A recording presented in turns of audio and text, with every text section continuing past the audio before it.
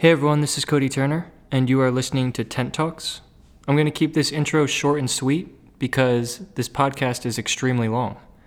In this podcast, I speak with my colleague and friend, Darian Spearman, fellow PhD student in philosophy at the University of Connecticut. In this episode, we talk about everything under the sun: politics, socialism, capitalism, race relations in America, artificial intelligence, automation, the prospects of universal basic income, drugs, the nature of science, scientific revolutions, and many more topics. It was an intense podcast and an enjoyable discussion, as it always is with Darian. So without further preamble, I give you Darian Spearman. Welcome to Tent Talks on the Shelter from the Storm podcast network, a place to talk the rain away with your host, Cody Turner. Storm coming, Mr. Wayne. Let's just jump off right with what we were talking about before we started recording. I was just thinking, because we were talking about the violence in the 20th century. Yes. And I've heard some people say that Nietzsche's Death of God and the kind of falling of religion and the prominence of society had something to do with that. And they'll point to the fact that a lot of the most evil dictators in the 20th century were atheists, and how this just kind of collective non-belief in God opened the doorways to the hell and violence that we saw in the 20th century. And I've never known how much of a connection there was there, if any.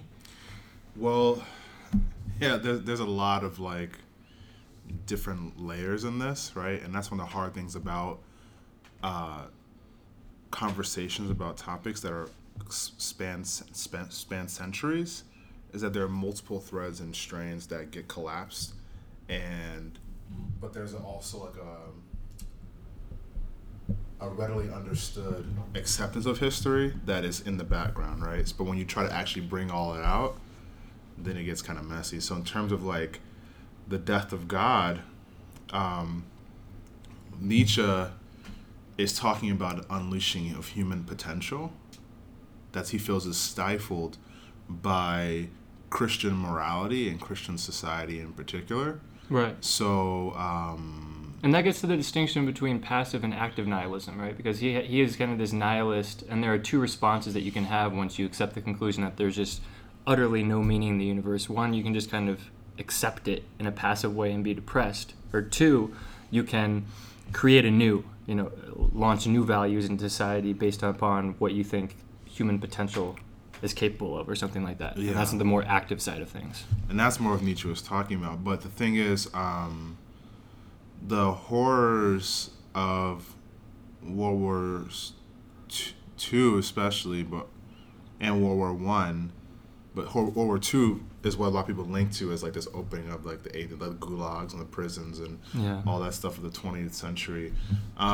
These kind of horrors have been foreshadowed and developed for centuries before that. In fact, within the very framework of Christian, European Christianity, these notions were developed with the idea, for example, that like terra nullius, I think that's how you say it, that these lands, the lands of natives or Africans, are effectively empty because there's no Christians there. Mm-hmm. And therefore anything can be done to them. The idea that people need to be civilized from being savages or Christianized. They need to see the light of God. Yeah, and so that was used very much to justify atrocities, from slavery to the stealing of wealth and cultural resources from people, all kinds of things. And that, like, Aimé Césaire, was a poet and philosopher from Martinique. He wrote a book called Discourse on Colonialism, which was a reference to Discourse on Method by Descartes.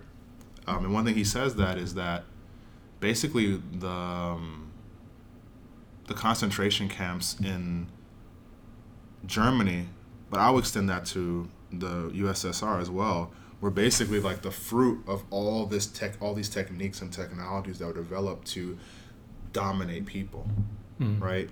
Because a lot of people, when they talk about socialism and Nazism, all these things, the question is, where did this come from? It's not like they were like in 1920, there was this revolution in Germany. Suddenly they developed all this complex knowledge of how to build prisons and warehouse people and organize people and kill people and make them work for free. that was already been going on for centuries before these things occur, and they were building off that. Yeah. Right? And so, so the question of whether or not, the reason why I say it's complicated, because a lot of people, especially Black Christians, but even European, American Christians, Latin, a lot of people have said that these things from the beginning, since the 1700s, have been saying this stuff is ungodly, right?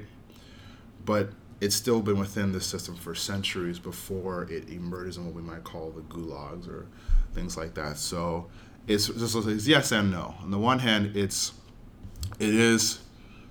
A lot of people have argued that it is ungodly and that it doesn't reflect the highest ideals of what God's supposed to be. But on the other hand, it isn't ungodly in the sense that a lot of the modern Christian world and a lot of the wealth that European nations developed were done by these exact same methods. That's how I've felt about it. Just that human beings have the disposition for violence, and they can justify that in a myriad of ways. And if religion's the dominant feature in society, then they can use religion to do that. And if it's not, then they can just act it out in different ways. But yeah, I've never been convinced that we need God in order to live a moral life, generally speaking.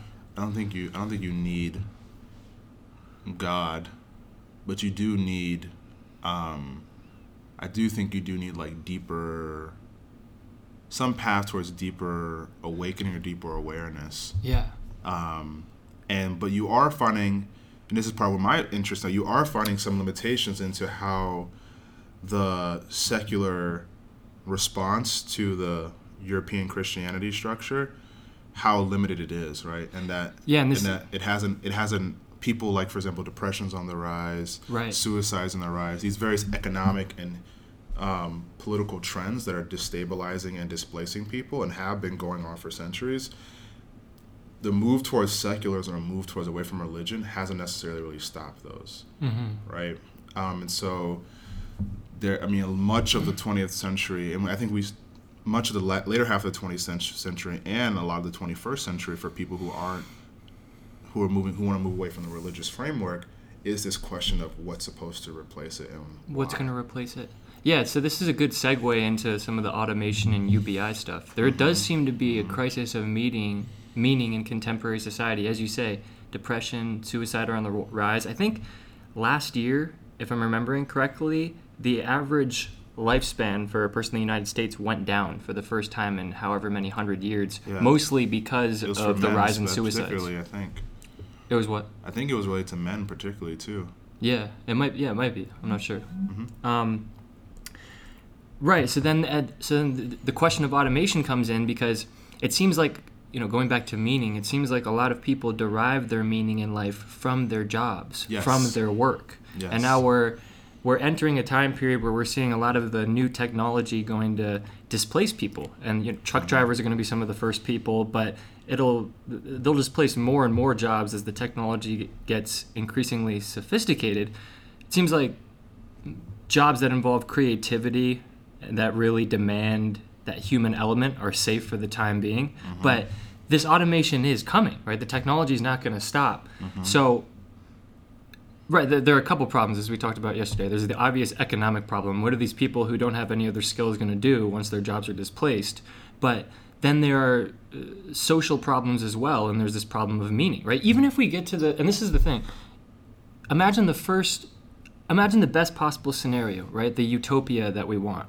First of all, I think explicitly going for a utopia is an easy way to lead to a dystopia. But even if we get the utopia where we have machines that have completely eliminated human drudgery, where we don't have to work, how are people going to get their meaning in life? Because like we just said, we grow up in this world where our meaning is explicitly tied to what we do. It's the first question people ask. What do you do?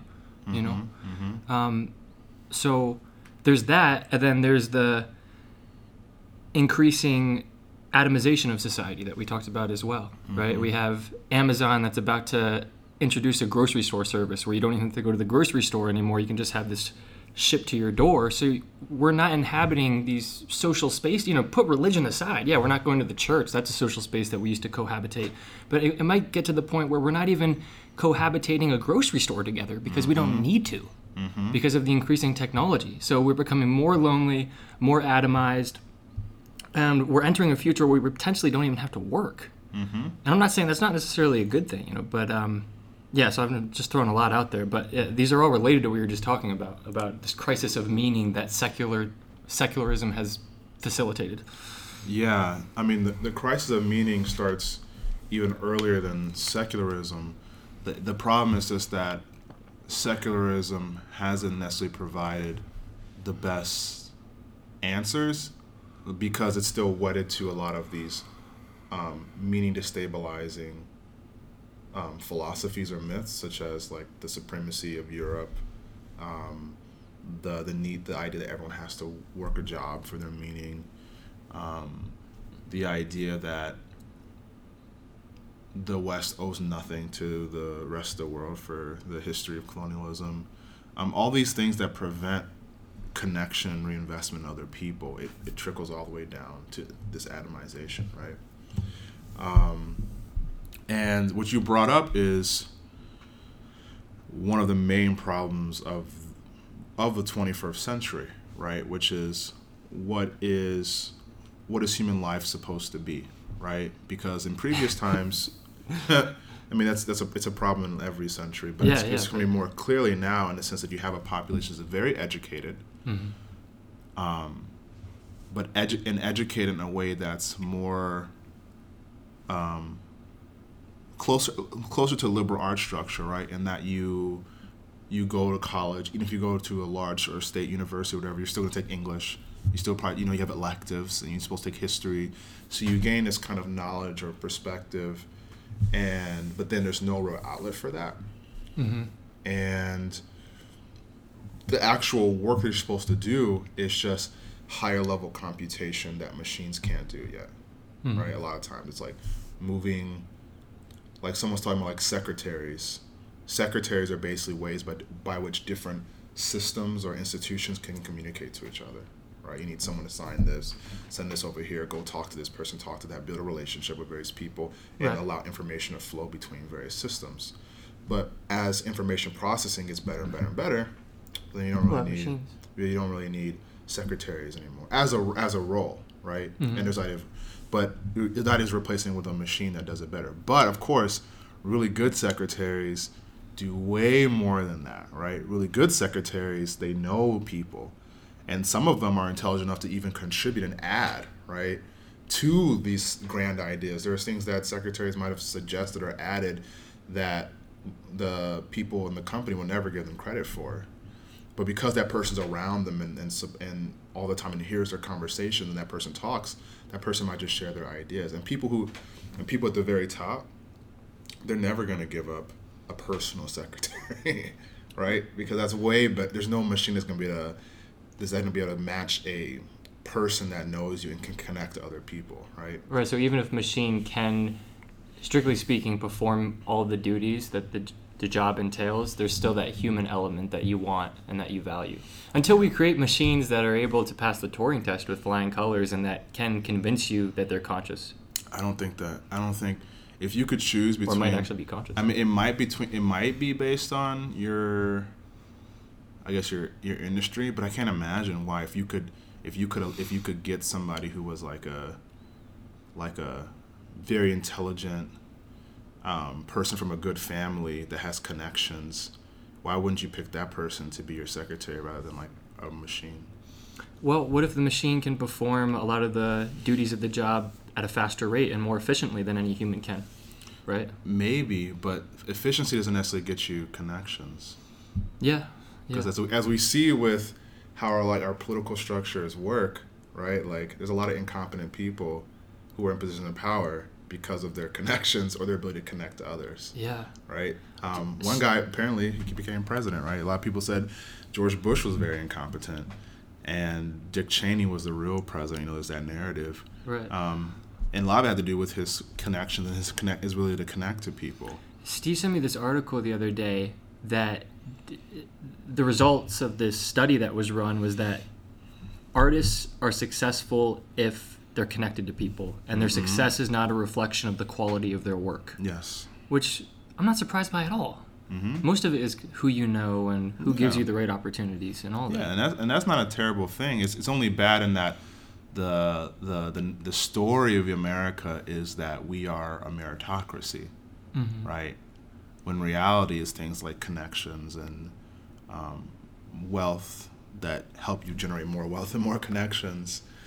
And we see that with this scandal that just emerged. It just broke yesterday, Yeah, right? where these people were paying hundreds of thousands of dollars to get their kids into colleges, and a lot of times by faking being in sports or being able to fake SAT scores or get people to look the other way or all kinds of stuff like that. And so if this is the reality of what people are trying to do to make sure their children are successful, then there has to be something in these institutions or something in this connection or network that can't be automated.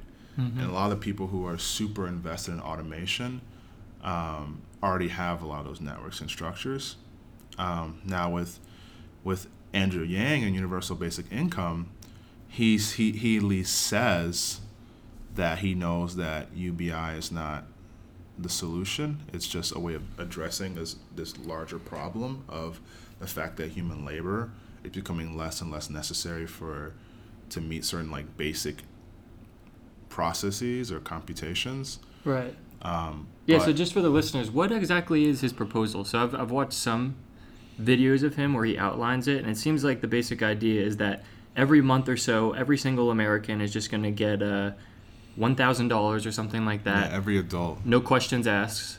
And he frames it as not a left or right issue, but just we need to move forward. This isn't about conservatism. It's not about socialism. It's just this is the technological, cultural predicament we find ourselves in at this moment in time, and here's a solution. Right? Yeah, There's no political agenda that's driving this forward. Isn't that? I should tell you something. Isn't it funny that someone could be running for a political office but claim that they have no political agenda? Yeah, but He I definitely think has one. Oh, well, yeah, sure. But I think he's sincere in that he just thinks that this is the best way to solve the problem. I don't think that this suggestion is the manifestation of some socialist ideology that he has, from what I've seen. But No, he's actually not. I was talking to people in a class last week. Andrew Yang is, in my book, he's a conservative, in the sense that he wants to like if you hear the language that he says. One, he doesn't really talk about issues of race or gender, right? He leaves those completely out the door. yeah. In terms of his rhetoric or his discourse, and some of those issues that people are fighting over are not reducible to stuff like UBI, right? But he doesn't talk about those. He also believes that the tech giants should continue to have their power and grow, right? If you think about Elizabeth Warren, she's like, we need to break up Facebook, we need to break up Amazon, they're too big. Yeah, I want to talk about this too. Which may or may not be a good idea, but you can see that someone saying, no, Amazon should keep growing. We should just get a slice of the pie. America is a company, and we get a dividend, right? So even the language of America being understood as like a business or citizens as shareholders is already a more conservative. This is exactly what a lot of conservatives talking about in the 80s and stuff. But when I say conservative, I don't mean bad.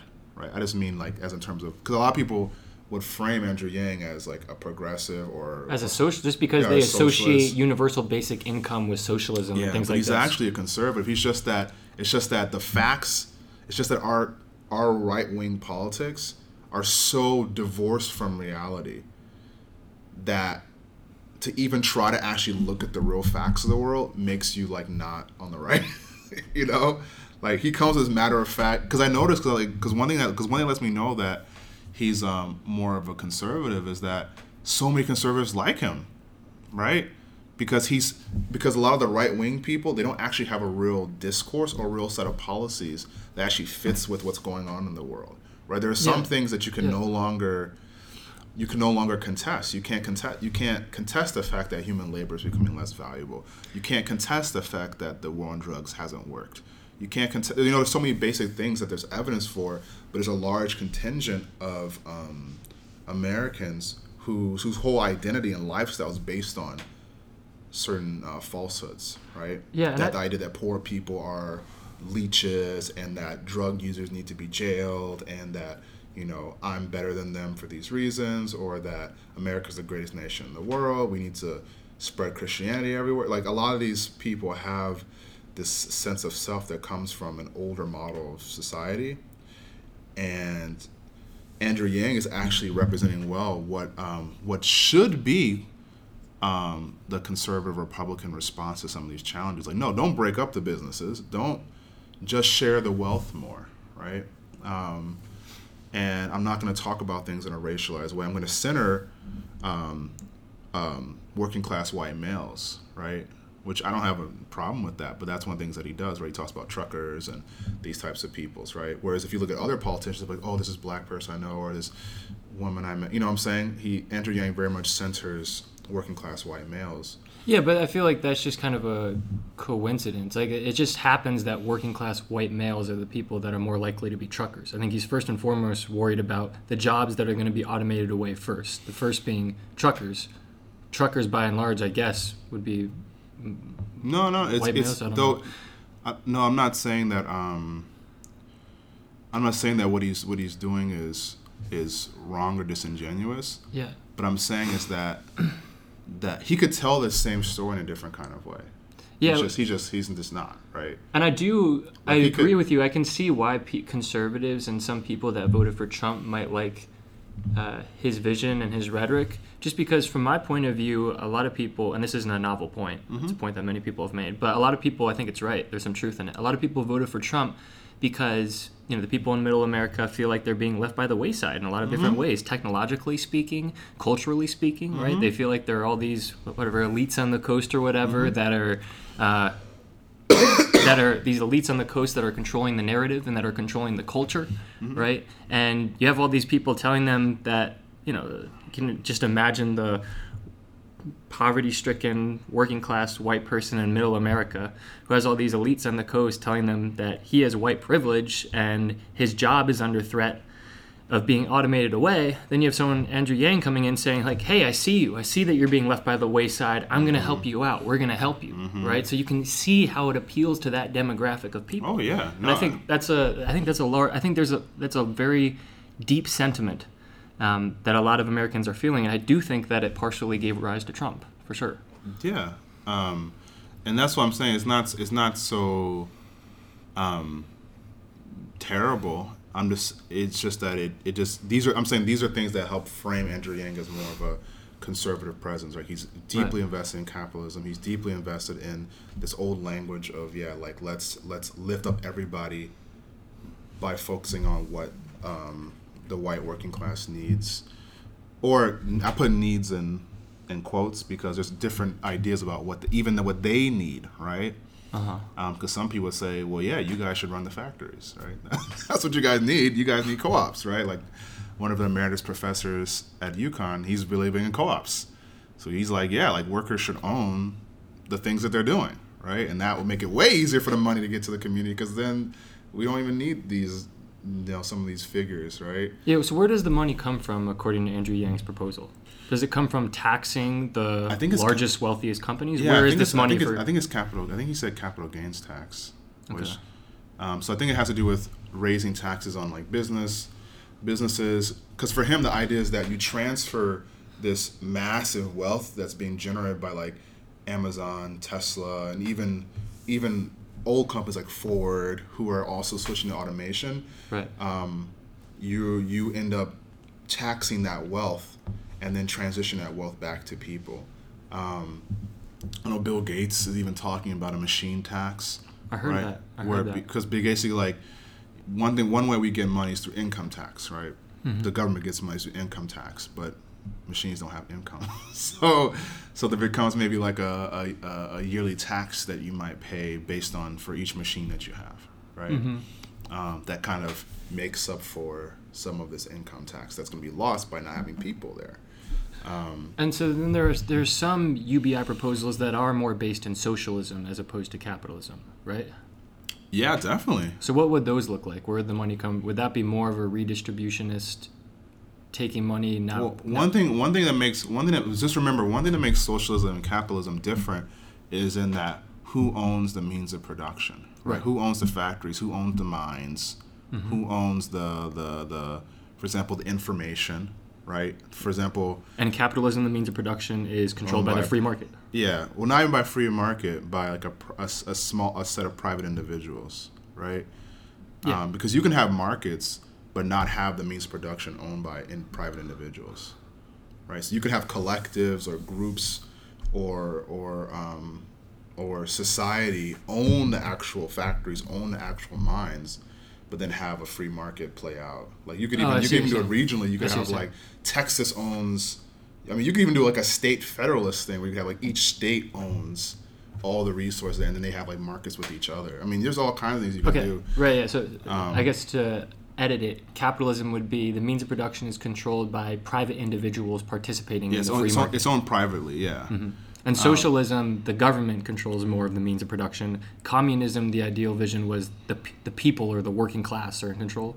Well, yeah, it depends. I know I'm painting really broad brushes over these. Yeah, that's why. Complex ideologies. Yeah, this is why it's important to like parse this out. Yeah. Because socialism, the government doesn't necessarily own the means of production. Like I said, you could have, it's just publicly owned. And how public is defined can be very different, right? So you could have something that's state owned, but even if it's state owned, is it regional? Is it state level? Is it federal level? Or do you have things like cooperatives where it's worker owned or city owned, right? There's all kinds of ways in which you could construct ownership, right? And communism, remember the end goal of communism is actually anarchist utopia. Yeah. So you know what's interesting? We've been talking about machines automating and potentially like the potential utopia that we see, which is the result of capitalism, right? We're creating these machines in a capitalist market, and these machines can displace labor. And the ideal end goal might be we don't have to work. The machines have eliminated human drudgery. When you think about that potential future, which might be a future that we want, arguably, that actually is close to. From my understanding, that is close to Karl Marx's utopian vision, as you said, of an anarchist utopian society. And for the By record, the way, I'm not a communist. I'm not an expert on Marx. I mean, Me neither, not at all. Maybe Just know a little bit. I mean, maybe I'm a communist, maybe I'm not. I don't know where I stand with those things, but I'm definitely not an expert on Marx. Or Engels, or a lot of other who've interpreted beyond and took his thought in different directions. Yeah. What I remember is he said that the ideal is that a man could wake up in the morning and like be a fisher and like at night be a poet. Something about like this question of fully Not just a cog in the capitalist machine. Yeah, like a fully unleashed human potential. And the problem with capitalism that Marx defined, whether or not you agree to the solution, the problem has very bared itself out. Right. The problem is that there's capitalism inserts a fundamental alienation of people from their labor, right? Right.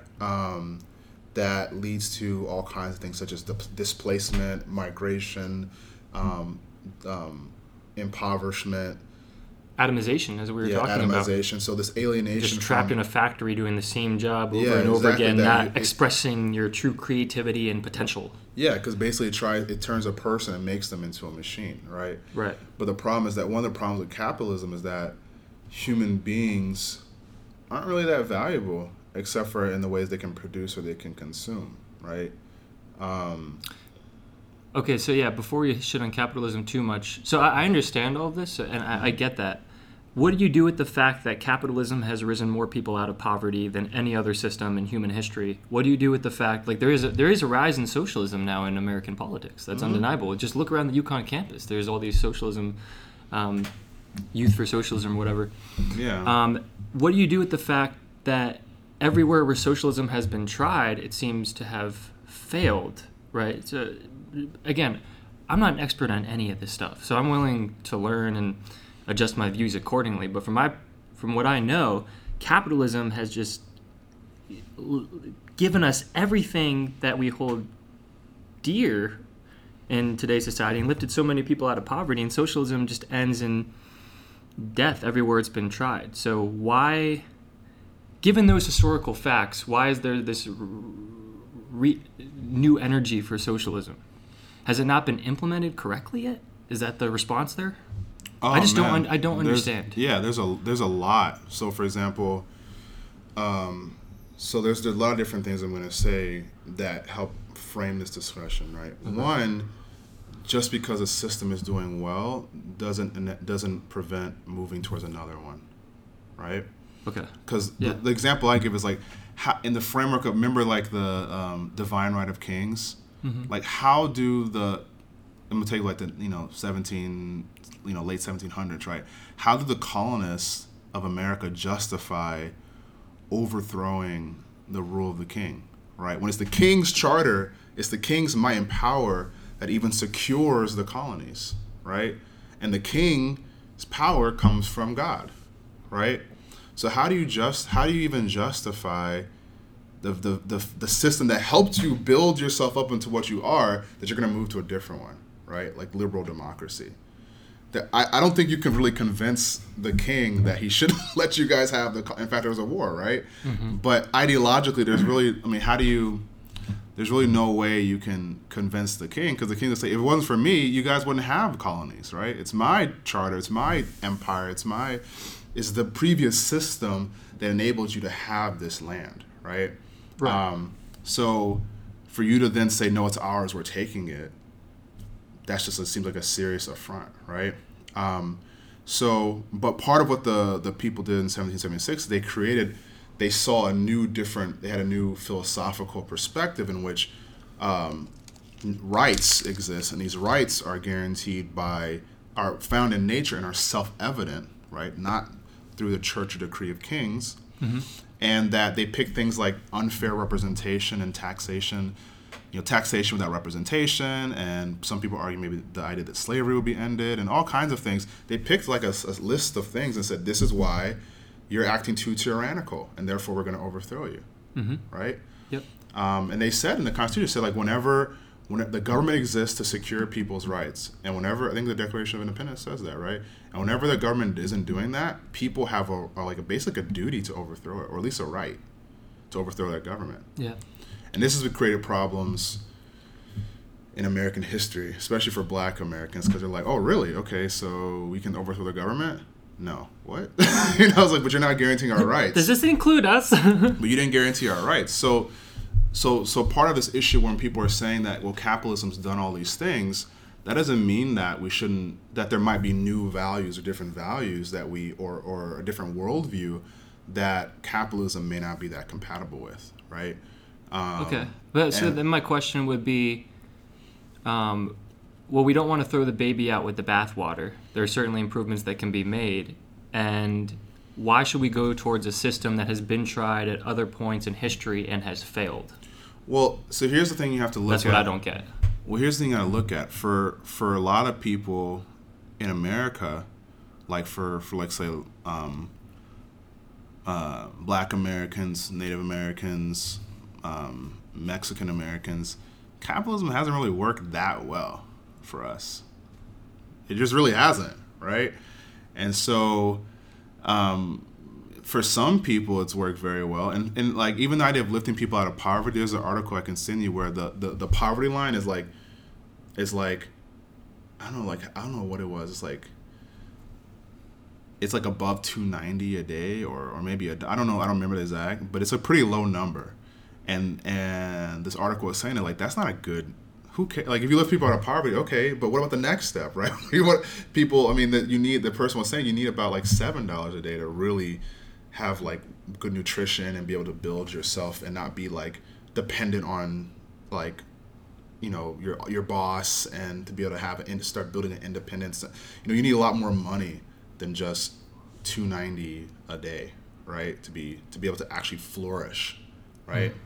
And so they try this as lifting people out of poverty, but the question is, is this mechanism, this machinery, or is this system, and the people who run this system, going to actually promote human flourishing? And for a lot of people around the world, there hasn't been a lot of evidence of that, right? There's been their lives have been made better, but what happens if you just don't want your life to be better? You want to flourish. You want to be able to actualize yourself or have your own your future generations really be able to have a say in the world and maybe influence what goes on around them, then the system doesn't actually look so hot for that, because there's been a lot of repeated history of that not occurring, right? So a lot of times people want to point to history for socialism, but you don't want to point to history for capitalism, and that maybe that the way it was applied and the way it's been existing, it just hasn't done that good of a job of allowing a lot of people, especially in like third world countries. It's only recently, that's the thing, it's only recently that really people's lives have changed, and they haven't necessarily gotten better, because another thing, it also looks at wages, but not like, there's some people at UConn who, there's a woman who does interviews with people in Guatemala, and the people would say that, not to romanticize like poverty, but they would say that even though they didn't have like a job or wages, food was plentiful, right? The waters were really clean, and like, there were springs that were just, right. So how are you measuring well-being? Yeah, there is it just a matter of how much money you're making, or are you taking into account other factors? There were springs that now people pay $10 for a bottle to have, that they would just be able to drink from in some areas, right? There's the avocados and mangoes and squashes would grow all over the place, so even though they wouldn't have been making that as much money, they had a lot of other things they could dive in, that they could build their sense of self or their communities around. Yeah. And to take that away and then say, oh, but we're going to give you $2.90 a day or $3 a day. I mean, on the one hand, while it has risen a person out of poverty, that statistic and that measure is a little bit, not little, it can be quite unnuanced. Couldn't it still be I hear everything you're saying, and I see identifiable problems with capitalism. I mean, all you have to do is go to New York City and just see homeless people on the street, right? Mm-hmm. In some way, those are the excesses of capitalism. Yeah. Those are people that have fallen through, there is no safety net, right? So they've fallen through where there should be a safety net, and now they're just displaced, and we've just become accustomed to ignoring these people, right? Like, just ignore them, that they haven't done that. So that seems wrong. Or right? To me, that seems wrong. You could also add into sane asylums. You could add in special ed. You can add in lots of these things, interpreted in ways that people who can't be productive, prisons, right? Yeah. That all these ways of warehousing or restraining people, that capitalism has used to, and certain narratives about people's being lazy, drug addicts, all these things that now people are more understanding are social issues or social causes, isolation, alienation, that capitalists seem very uninterested in solving these issues. Yeah. So my point is, I think that there should be a safety net. In an ideal world, there wouldn't be people starving on the street in the cold. That's not an ideal ethical world. But couldn't it be that all the systems, I forget, there's this famous quote, like, capitalism is the best of all the worst systems. It's like the least worst, something like that. Yeah, but it's not, because there are most societies, like if you research it, most societies in the world, it's relatively recent that people couldn't really get their basic needs met. Now, there might be issues with stuff like famine, right, where there's a certain crop problem or a failure or like wars and pillaging, like large-scale events, but most people could, because they couldn't, humans wouldn't, if they couldn't, humans wouldn't be surviving very well, right? So there's a lot of systems that have existed that managed to meet people's needs because that's what the concern of the system was. But we don't really explore what those are. And remember, part of the reason people think capitalism in America is, remember, America is not just a country, it's an empire, right? We have these different territories over the world that we have control, and we have strong control and influence over various economies, right? Especially Latin America. It's easy, like I said, it's easy for capitalism to look successful when you can shape most of what Latin America does in a way that, we just dug a canal through Panama, right? Yep. Through Panama so that we could trade, goods could flow easier, right? So, when you can do that, capitalism looks pretty easy. If you need to dig a canal in another country, you can just do that, right? So, but what happens when you actually want to let go of those mechanisms, those control you have over those various regimes. Like there's so many, like all the coups and capitalism has created dictatorships all throughout Latin America and Africa, right? And so a lot of people who have an identity or identification with the histories and heritage of those kinds of dictatorships and kidnappings and killings and just brutal stuff. Like Chiquita Banana apparently was paying for militias to kill people because they didn't want workers to unionize. But are we throwing the baby out with the bathwater? Was that capitalism itself that led to those atrocities, or was that people misusing capitalism or something to that end? It might be, but that's why the problem continuing to turn to the biggest proponents of capitalism don't seem very interested in dealing with these things, right?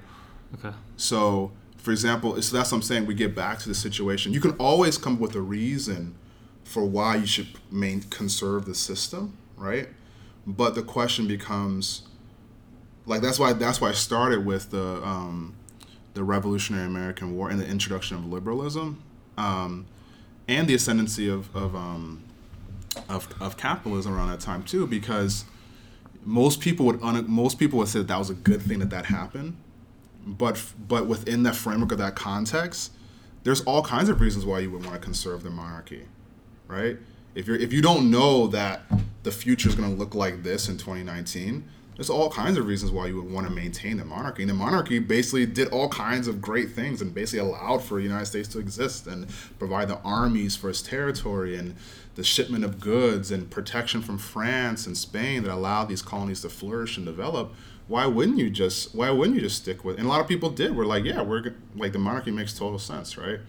But there are certain ideals or norms or values, concepts and economic systems that the people in the colonies wanted to develop and maintain that were at odds with what the king wanted, right? And so that turned into a war, right? Because they said, hey, we don't like taxation or representation. We don't like the way that you're taxing us without allowing us to have a seat at the table, right? Or we want to be autonomous in certain kind of ways with our economic production. We don't want to have to follow certain charters or rules or be part of a larger project that you, the king, have against France. We don't care about that. So we're going to revolt, right? So the question becomes, so a lot of revolutions or shift, or even remember, think about revolution with Thomas Kuhn and the Yeah, and I want to talk about that too in a sec. A lot of times when these major shifts happen, it's because that there are certain values or norms or economic consequences or relations that people want to have, and if the dominant class is not interested in those things, well, then they put themselves at odds, right? So capitalism could be a fine system, but if the capitalist class is totally not interested in a lot of people's well-being and totally not interested in what's the capitalist class though? The capitalist class are those who own the factories, own the means of production, and the those top 1%. I guess the 1%, maybe more. Right, because we're not talking about doctors and lawyers, right? These are people who get their checks from these other people who have, you know what I'm saying? Hospitals don't really, people pay some money, but people do pay money into these healthcare systems. But a lot of it's insurance companies and the government and a lot of other larger structures that provide a lot of the wealth that flows into hospitals to even pay doctors. So I'm talking about the people who run insurance companies, the people who run media companies, the people who run oil, people who run tech companies, right?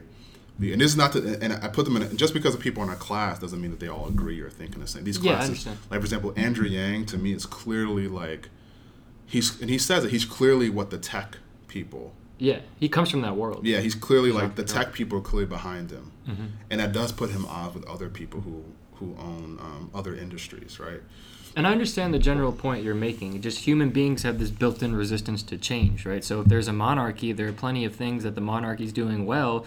We don't want to just completely upend the system. That's going to take so much effort. Even just getting rid of slavery. There's it's going to be hard to, there are going to be so many economic gains that are going to be lost. It's going to be hard. There's this built-in resistance to change. I think about England with the slavery thing. England, I think in 2016 or something just paid off the last payment to slaveholders for when they freed the the slaves, right, in England, in England and the Caribbean and stuff like that, they basically, and because a lot of slave owners were in the parliament, they're like, you're going to pay us, you're going to basically buy them out. And it was like the equivalent like 40% of the country's GDP. Right. And they just paid that off like in 2016. Okay, so my question is, it's right. So it's easy to neglect the bad things that are ubiquitous in the society because of this built-in resistance to change, and you're only focusing on the good things. And you can make the same case with modern America, like people actually are, right? Like, look, we need to change. We're not denying that good things have resulted from capitalism, but we think we have better ways to organize things moving forward into the future. Yeah. I guess my basic question is, are things as bad as some people are making it out to be in America? I know that's a really big question, right? Yeah. But it seems like, I don't know. Like, look, I understand that racism is still a thing and all of that, but can't we? The fact that we had an African American president, that seems to be a adorable game, and civil rights and all of that. And what was the other point I was going to make?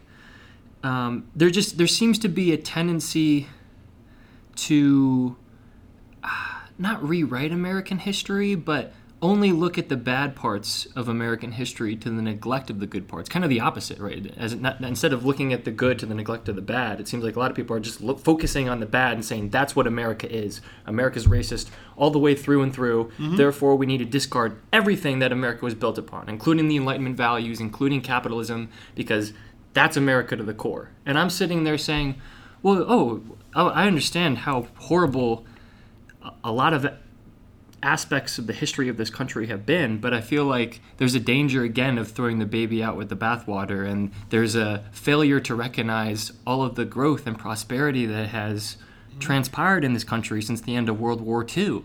And there you have a lot of young people saying, oh, we need to change things, without kind of looking back towards history and learning some lessons from history. I don't know. I know I'm just kind of throwing a lot out here. This is good. This is good stuff. That's kind of how I'm feeling about it a little bit. Yeah, no, that's totally understandable. So what I would say is, and this is why, and I have a friend Dan who I talk to about similar things. So when that narrative you said about like Enlightenment values, America's been racist through and through, that we have to throw out everything, including Enlightenment values. Yeah. Who says that? Well, just the talk of completely upending the system and implementing socialism. And why isn't that a fulfillment of Enlightenment values?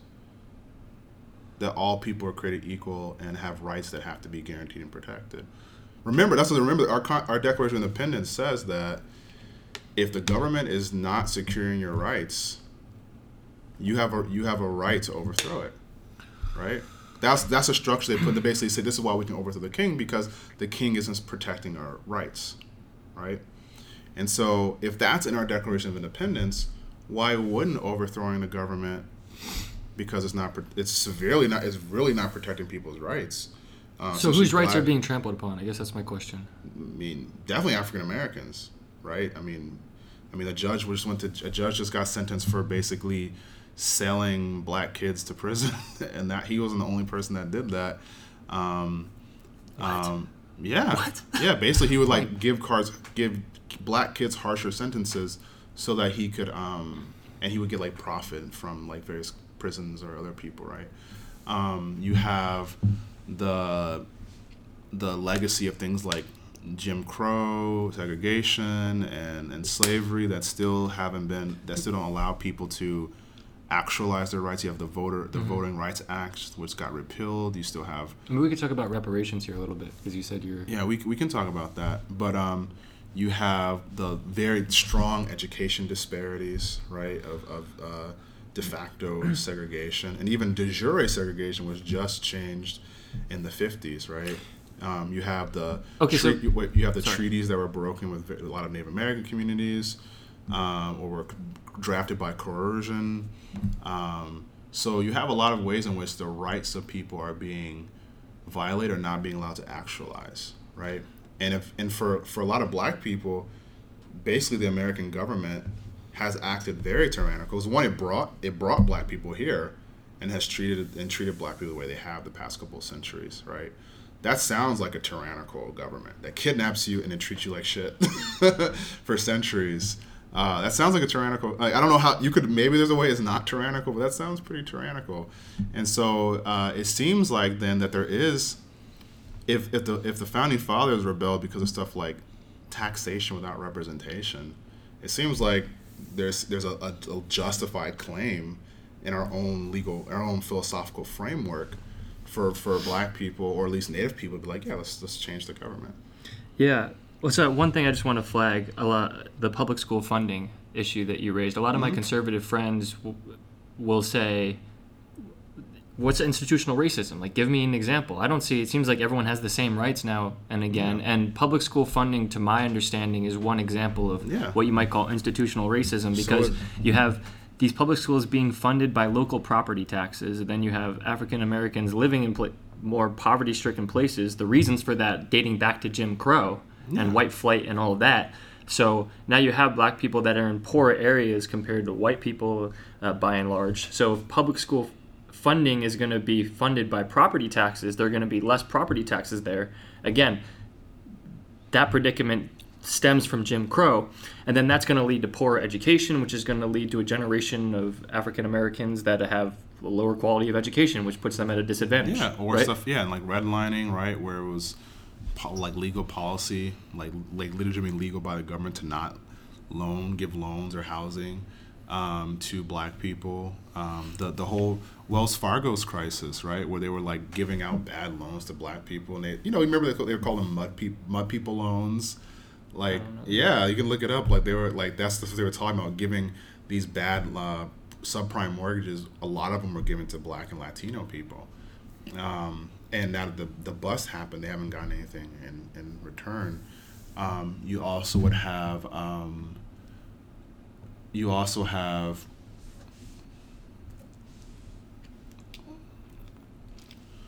mean, you also have, like, I was on a train of thought, but I lost. But you also have, like, for example, the UN just came here, like the UN agent on, like, poverty, right? He came to America and wrote a report. That alone should be embarrassing, right? That poverty was so bad that this person came from the UN to investigate and wrote a report. That was basically like, especially in the American South, for a lot of Black people, white people too, especially for Black people. The poverty is terrible. The poverty is like equivalent to, like, a lot of these people, they live in like third world country conditions, right? There are people who live like, and I say third world with quotes around it, right? But they live deeply impoverished, and I don't say third world conditions as like as a derogatory term, but that they live in. I say that in terms of response to these conservatives who see America as uplifting people out of poverty or better than a lot of all of these countries. There are people in America that live in those same conditions. Like they were interviewing with some Black people in like Alabama who live by like live near open sewage, right? Like a big vat of just sewage, right? And they just live there, and the Alabama government doesn't really care about doing anything about that, right? And the white community, even the poor white community, don't live by the sewage, right? Because this is what you talked about, like this. So the question becomes, okay, well, that person sounds like their rights are being violated, right? Yeah. If you live near sewage, it seems like there's a lot of, like, certainly life, but probably pursuit of happiness as well as not being secured. And if you ask the government, hey, change this, and they're like, no, we don't care about that. It's your problem, right? And the government's goal, and the government's, like, in the declaration, so the government gets its sovereignty from its ability to protect citizens' rights. If it's not doing that, then it seems like those people have a right to say that this government is illegitimate to me.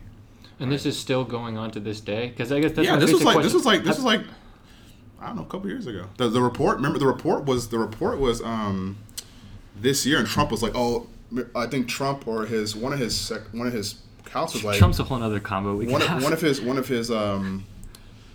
his cabinet people was like, oh, this is like a travesty. The UN's just like attacking us. Like, the idea that America, this is what she said, the idea that America can't provide for its citizens is like just BS. Like, this UN report is just like, it's just like basically just being like haters. Like, this was like, okay, like last year or a couple, like. So my question is, have we not made a lot of progress since Jim Crow, and what's the best way to move forward, right? There still are these racial injustices that transpire in America. Is the best way, it seems to me that the best way isn't to overthrow the government like they did in 1776, but just to continue to move forward and make progress like we have done the past 40 years or so. And the whole thing, frankly, I just don't understand the whole issue of reparations. I mean, there just seems to be so many complications with it. And I know Ta-Nehisi Coates wrote that famous Atlantic article where he makes the case for reparations, but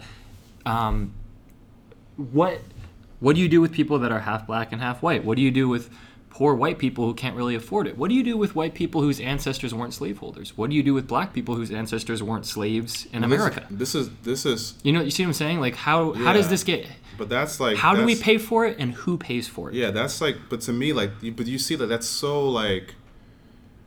I can't find the right word for it, but it's so like. Those are such like small concerns in light of like. How? No, in light of the fact that based on our own political philosophy, these people seem to have a right to overthrow the government, right? But you're saying that they should just be patient, right, and not try to change the system, not do these big gestures, yet trying to petition the government to help them resolve. Change it, but don't overthrow the system. I know, but reparations isn't overthrowing the system. Reparations is just asking for the government to restore and do its job of making sure that various groups of people can have their rights and have their life, liberty, and pursuit of happiness, right? But how does it work? How would it? I don't understand how it would work. So, but I'm only saying that the question of how it works, that's something that we figure out. But how it works doesn't mean that it's not like justified. 'Cause a lot of people have this angle like it's not even justified. It's like crazy, because it's hard to think about how it would work. But how it works, that's just a political matter, right? I mean... Well, if it's not practically feasible, there's no use in talking about it. We should think about other remedies that are practically feasible to try to help these people and alleviate the injustices that still occur. It's definitely practically feasible. I mean, all you do is just... like I said, you could just cut from something like the military budget. You could cut from... This is what Marianne Williamson talks about, right? You could, like we said, we just did this. I didn't watch that video. We just did 10 minutes. But. We just did this like $2 trillion tax cut that's putting us in debt, right? And no one cares about that. So we could go in debt. Obviously, people don't care about going in debt, right? If it's helping people who don't even care about the United States that much. But if it comes to helping people who live here every day and would invest and contribute to America, oh my God, we can't go in debt for them, but we can go in debt for people who control Bain Capital, right? Yeah, let's go in debt for them because I don't know, So one is we could just go in debt for these things because we've already done massive projects that bring us into debt, like this tax cut. Two, we could cut from various things like the military. That's a big one, but probably some other things. We could raise taxes on the wealthy. We can do all kinds of things to generate that wealth. Two,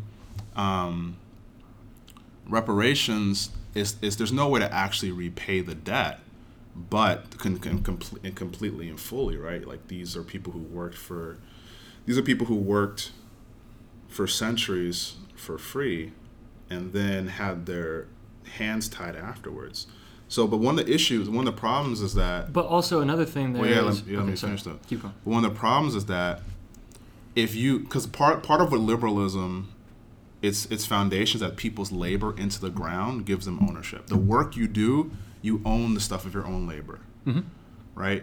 So if you say that for you to not try to recognize anything or reparate with black people or black workers in any kind of way, it means that. And I'm saying this is before we get into some of the more about who, because that's just easy. You just sort that out, right? But if you don't pay it, basically what you're saying is that actually labor doesn't really matter, right?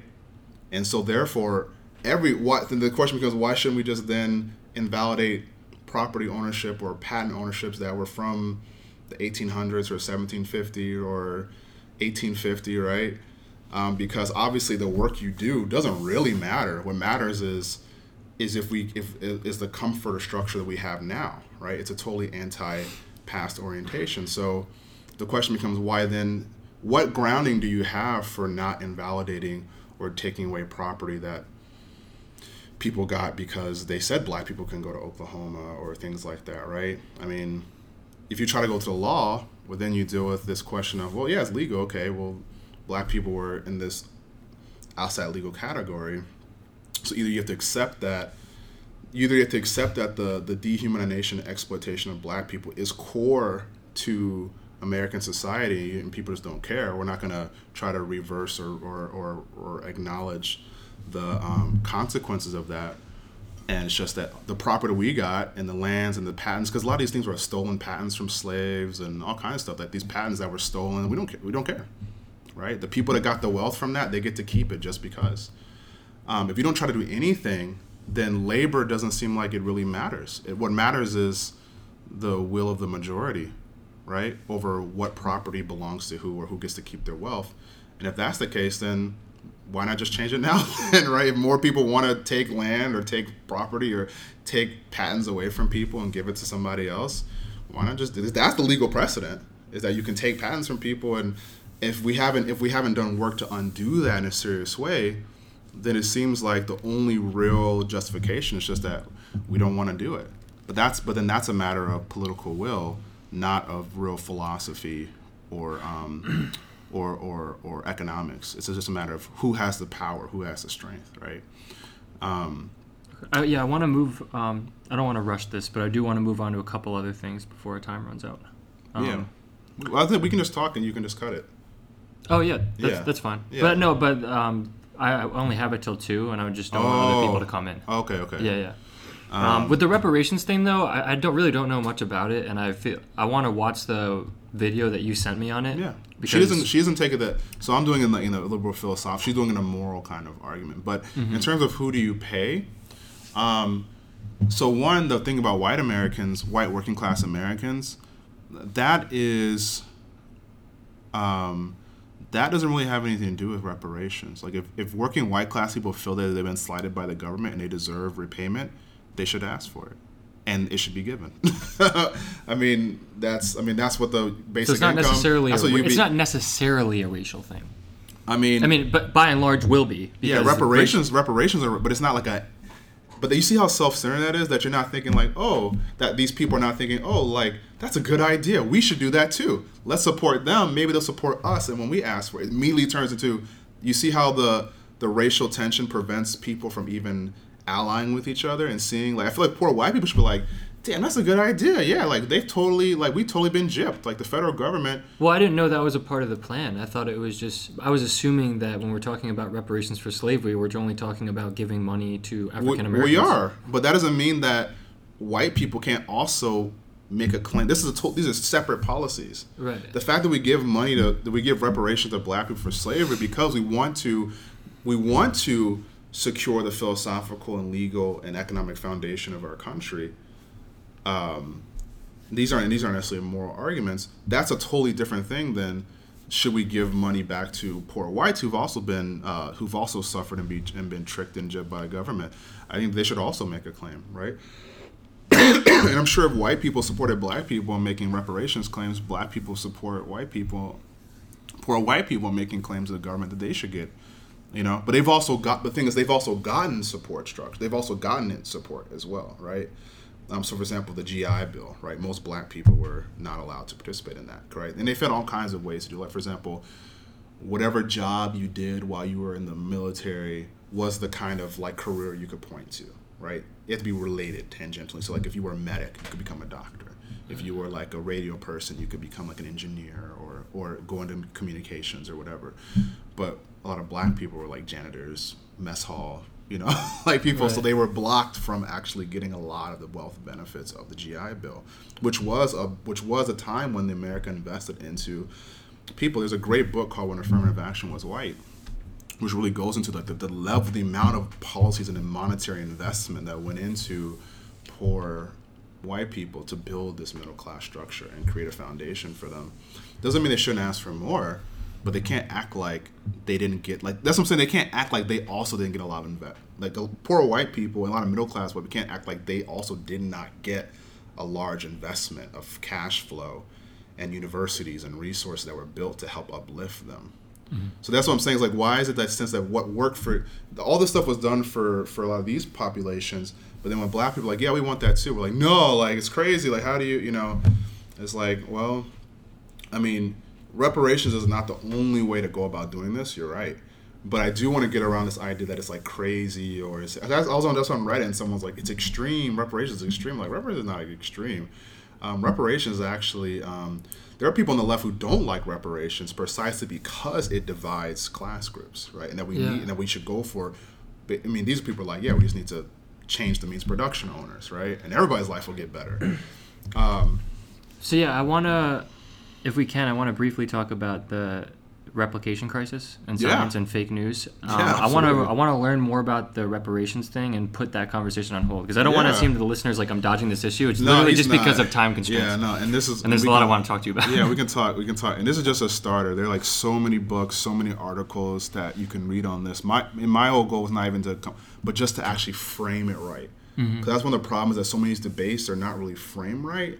And I don't think it's crazy. I just, thinking about it on my own terms, have trouble making sense of how it would be implemented in a practical sense. Yeah, but I haven't read anything about it. But the thing is, a lot of policies are not that have been implemented haven't been perfect from the get-go. They've been tweaked and improved over time, right? Think about the Affordable Care Act. When it first went into play, it was kind of a mess. Right. It has gotten better.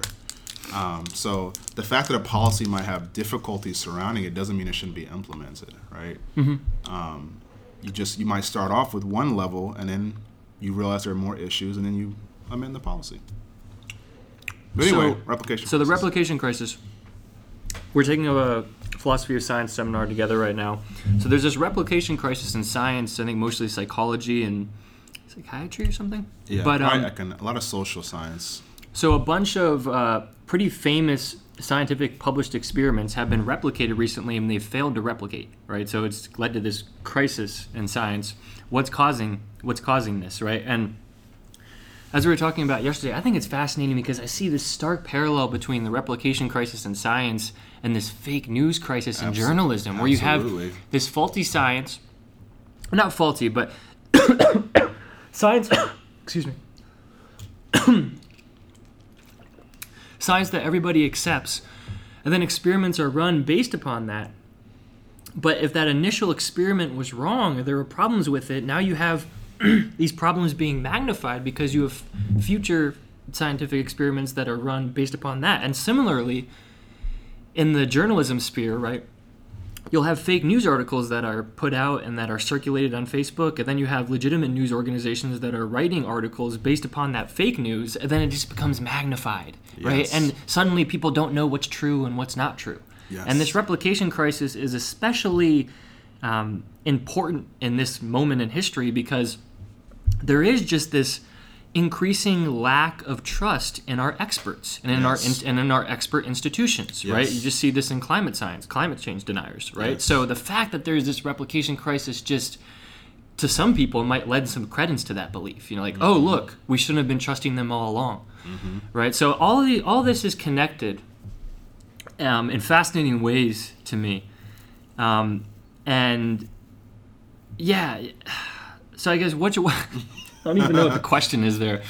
Another thing that I want to briefly talk about here, which is relevant, is like just echo chambers and epistemic bubbles. Just how people are just getting their news via these algorithmic filtering methods where the algorithm figures out what they like, what their political ideology is, then it just feeds that back to them. And so now they're only seeing news that agrees with their ideology, and they suddenly think that their ideology represents the way that the world actually is, because that's all they're seeing. So now that's really straining the public national discourse, to my mind, because there's not even an agreement on what the basic set of facts are anymore. And this is just flip them to Fox and CNN. It's two completely different universes. Yeah, and this is where I remember earlier we were talking about various postmodern arguments, and this reality we're at now is something that is actually the kinds of things that a lot of these philosophers and theorists and all kinds of scholars and people were foreshadowing, right? Yeah. That, do you see what I'm saying? That knowledge is actually tied to authority and power, right? Knowledge is not like this this thing that comes from the world or comes from revealing the world. It's tied to power and institutions, right?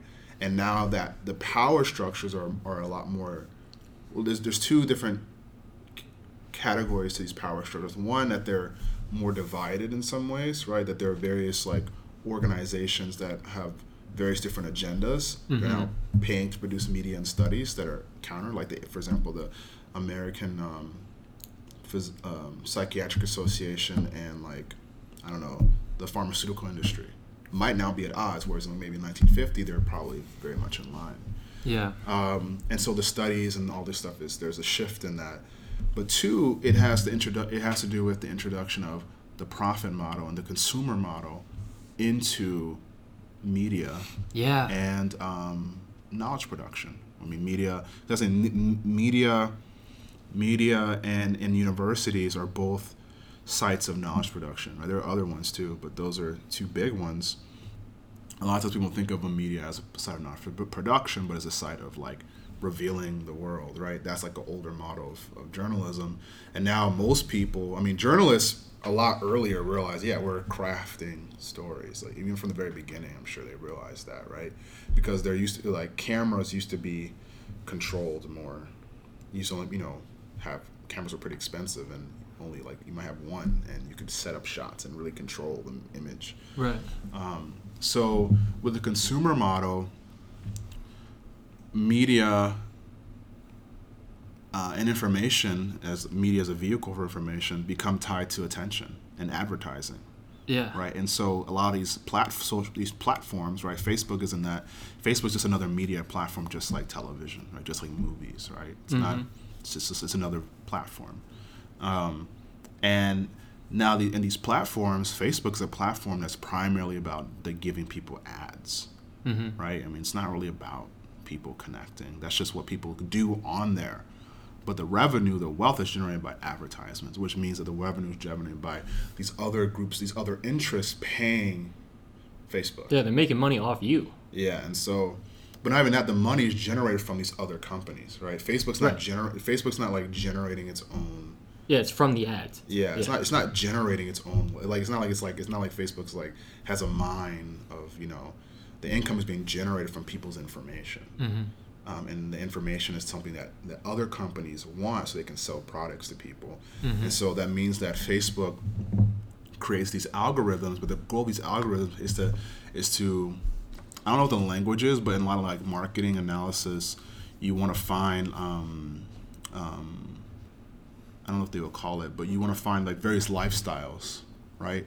And various lifestyles are likely to buy more products, different products.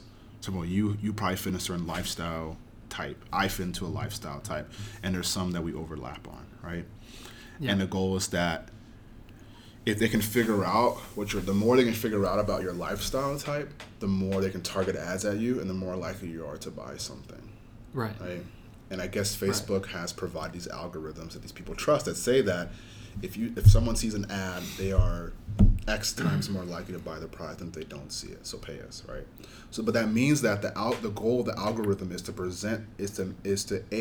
keep you coming, and that's where the information bubble comes in, that you get the info that you get, and two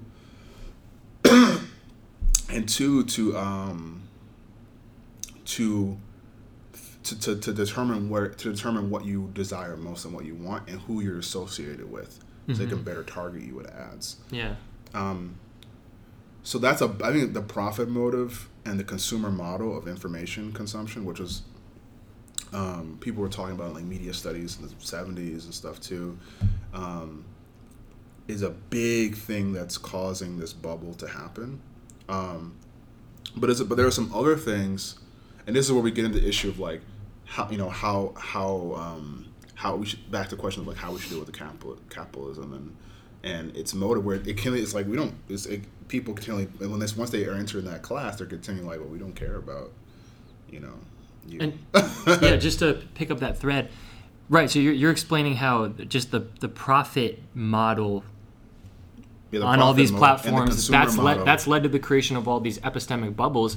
That also leads to the fact that most of the news that we focus on is sensationalist and negative in nature, because that's what gets profit, that's what gets clicks. People want to see the horrifying stuff. But I remember I saw Good Night, Good Luck about, I think it's Walter Cronkite, and this golden era of journalism. When I remember I learned this, I was surprised. Like these companies like CBS, they would take a cut, they would take a hit on the news because they believed it was a service, right? Yeah. So you get profit from all the other channels, but for the news, you can take a loss because the news provides a service of giving people the info. Mm-hmm. But now that's completely changed, where the major news sources are also supposed to generate a profit.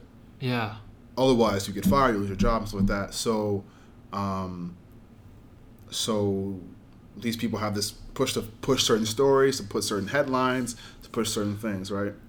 So that's one part of it. Another part, there's two other parts, and then another part is that we have a literacy crisis, right? In which there's baseline literacy, which is like, can you read? But then there's like critical literacy, right? Can you read, compare, can you research, can you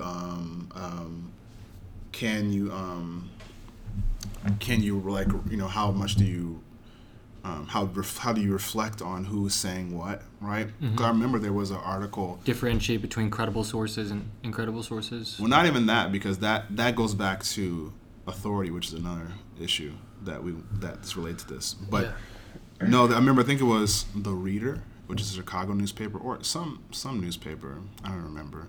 But basically, they said it was like National Reading Literacy Day or something. They said people don't read enough, and then in the article it says, if you read this, don't leave any comments, right? And you go in the comments, all these people saying, yeah, people don't read anymore. Like, people don't read. Like, it's a tragedy. Like, all these things where, like, a lot of times what people do is they leap from the headline. So it means that there's a sense of, like, you're not actually going to articles. Michael Lynch was talking about that the last week in his Brown Bag, how there's research that shows that most people that share articles on Facebook, they spend, like, nanoseconds actually on the article, which means that they're not actually reading it. They're just seeing the title, and then they're so that's sharing it based upon the title. So you're saying is that, and these things loop together. So there's a sense in which people aren't being encouraged or given the time to actually really read things. And if you really read stuff, that in itself is going to do a lot to cut down on a lot of stuff, because then first of all, it takes more time. And there's this whole war on our attention that we were talking about earlier that's being waged on all fronts of the digital landscape, which means that we don't have patience for anything. Exactly. So you have this attention-starved subject, right, that becomes a consumer, right? That is one of the, in terms of the middle-class consumer, that is the ideal mentality for them, is to be relatively unfulfilled and attention-seeking or attention-shifting, so they're continually buying and consuming different things. Yeah. And the good thing about on behalf of these media people is you actually don't need a lot of money to participate in this mindset nowadays, because you can consume media, right? And you can get ads, and that might make you buy something else. So there's this question of like real literacy and reading that's not really, and so in which people are not, and it has to do with also social media is a different thing, where a lot of times people are sharing headlines not to read information, but to like get reactions or connect with people, right? And that's a whole different purpose. So these things are layered on top of each other. Michael Lynch was talking about that too. He was saying that a lot of times people aren't sharing to transmit knowledge, but they're doing it to connect with people or to indicate to the broader community that this is their moral beliefs. Yeah. You know, it's almost saying more about them than them trying to impart knowledge on someone else. Or about who they're with. And it becomes a conversation topic where it says, and so you already have beliefs, you already have ideas, you already have a worldview, and the headline just fits that, and you just pass it on and share it. But the deeper process of reading and construction isn't really done. Another branch of this, so we've said two so far, right? The profit motive consumer model. We have this kind of crisis around like literacy and reading, because that's not really valued in our society and not cultivated in people. But a third thing that we have is the authority crisis. Yes. Right? In which people don't trust universities, people don't trust various media sources, people don't trust government. And so before, you kind of have to, because like who else are you gonna turn to besides That's CBS? the thing. We're NBC, limited. We can't right? go. I can't go out and run all of the experiments myself. We inevitably have to trust upon experts. Yeah. In different domains of knowledge. Exactly, but there actually are a lot more alternatives now than there were, even 15 years ago, right? Where you have like Alex Jones, you have people who but you have people who make fake news and these people don't even work for industries, and this is back to the profit motive. NPR did a session on some people where they interviewed them, people who make fake news. And the guy was like, yeah, like basically I just make fake articles, and these companies, the advertising firms, what they do is they create portfolios for companies that give them a certain amount of views or clicks, right? And these marketing agencies, they didn't really care about the content of the article. They only care about, does it, like, if this article is like, if this website gets like X many clicks and views per day or per month, like we're adding, because we're trying to build a package. Like, okay, McDonald's, what package do you want? Do you want the million views per day package? Do you want the 10 million views per day package? And here's how much it costs. Here are the websites that are part of. They don't necessarily tell you what the website. And this is where Breitbart got in trouble. Like Click Farms or something. Yeah, this is where Breitbart got in trouble, right? Because they lost a ton of sponsors that they had because they didn't. I think one was like Kmart or something. I don't know. It was like big companies had this right-wing newspaper because they didn't look at it. They just knew they were just told that this site gets X many views, and it's growing in popularity, and it's a part of this package that can get you this many views. So the reason why I'm putting that in authority and not just the profit model is that gives certain kinds of websites financial legitimacy and status they might otherwise not have. Yes. Right. So all you have to do. So if you're now, they're trying to go back and like, look at this stuff more. But I mean, there was a time when as long as you could get X amount of views, you were gonna get money. Mm-hmm. Someone would reach out to you and be like, "Yo, your site gets this amount of ads. Like, we're gonna put you in this thing and then you're gonna start getting Kmart and Target ads." Yeah. Another thing on the authority issue. So I recently read this paper, and it made this distinction between echo chambers and epistemic bubbles. An epistemic bubble is something along the lines that we were talking about earlier. I'm only getting news that aligns with my ideological perspective, right? And if I were to be presented with the other perspective, the other ideological perspective, I would be open to it, right? It's just that I'm not seeing that. Yeah. An echo chamber is when that other perspective, that other authority has been actively discredited by the news sources that you're currently getting, right? Yeah. So if I'm listening to someone and they're saying, yeah, all of these other so-called expert institutions, they're actually fake news. So they're gonna tell you this, but that is just a reflection of the fact that they're fake news. And then you go to those other sources and they tell you exactly what the sources that you've been consulting are gonna say they're gonna tell you, and that functions to confirm the actively discrediting narrative that you've gotten, right? Yeah. So you have whatever news sources that you're getting actively discrediting other expert institutions, right? So you're unable to see them as just a different point of view, and you're seeing them as fake news, as not an authority when they might actually be an authority. And these echo chambers are so much more pernicious because it's less obvious that there's an escape route. Right, with an epistemic bubble, just expose yourself to more perspectives. But here, exposing yourself to those perspectives actually just confirms that narrative. Yeah, and this is why we get into these questions of how much do we want to invest in making sure certain kinds of institutions have that kind of authority. Again, that's one option, you have to go that way. But two, to actually get people to connect with one another face-to-face ways, right? That might get them out of the echo chamber. So one thing I was thinking is that, for example, every society has institutions, right? Institutions that ensure that the forms of meaning and the way of life that's supposed to be existing is replicated and sustained. Now, if you look at America, we don't really have any strong democratic institutions anymore, right?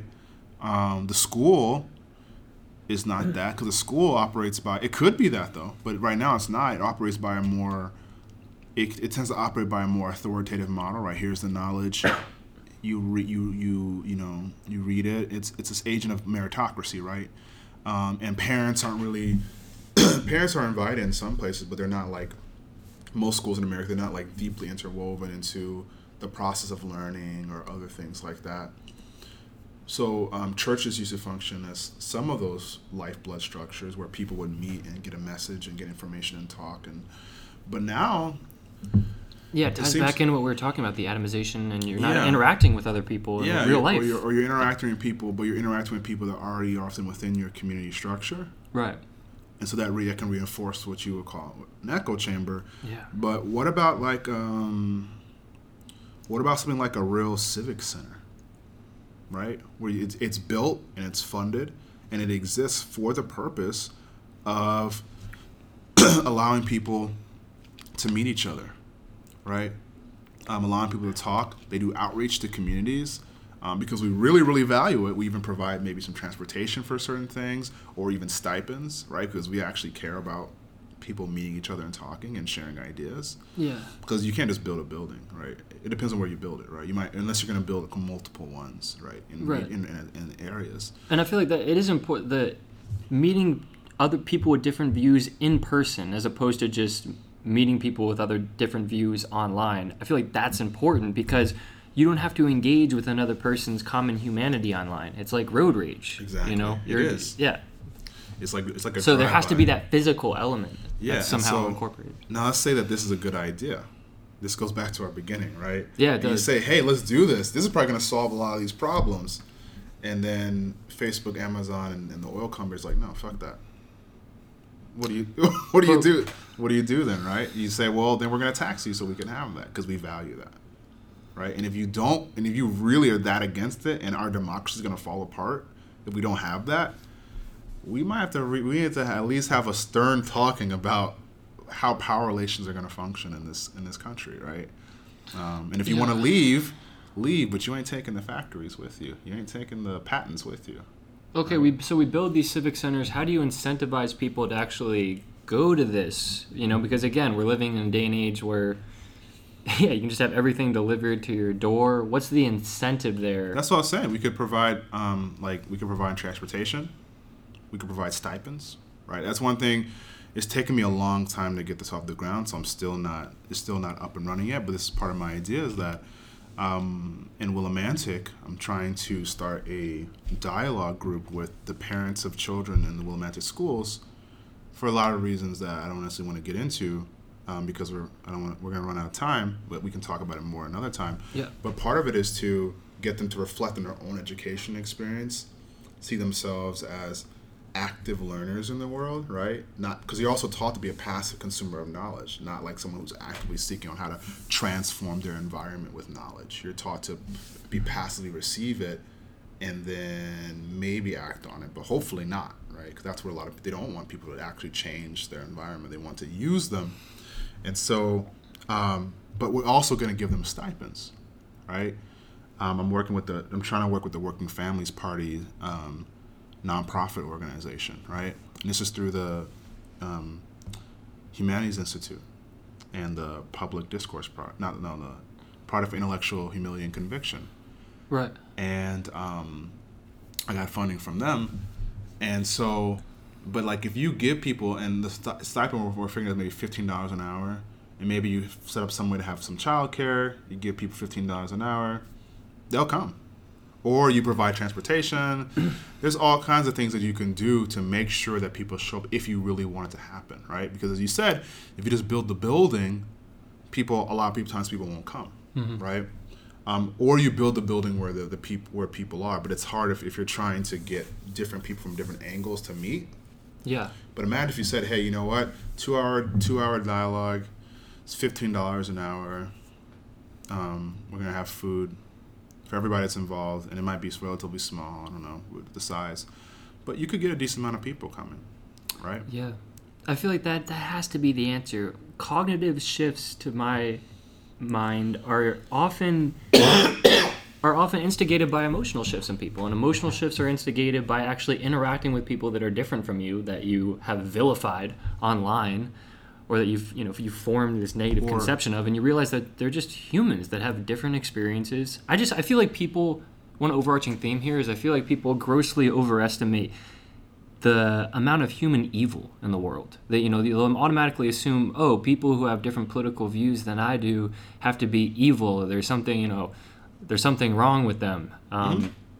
That, in my experience, people are overestimating that. In my experience, a lot of people are decent, and they just have a warped conception of reality, or a different conception of reality, or just bad ideas. Right? They're not bad people. Yeah, the problem with that view is, I think it's right in some extents, but in terms of the question of evil, right? We should look at Hannah Arendt's The Banality of Evil, right? The Holocaust was basically done by a lot of people like, I'm just following orders. These are people who are just, average people that had wives and kids and volunteered at their church and did all kinds of things. But when it came time to push the person in the chamber, they did it, or they didn't know, right, exactly what was going on, but they also didn't think too much of it, or they, that was the shocking thing for Arendt, was the way that a lot of these people who did these great evils were just like, well, that's exactly my people. They're otherwise psychologically normal people that just have a completely pernicious. Well, they may not be psychologically.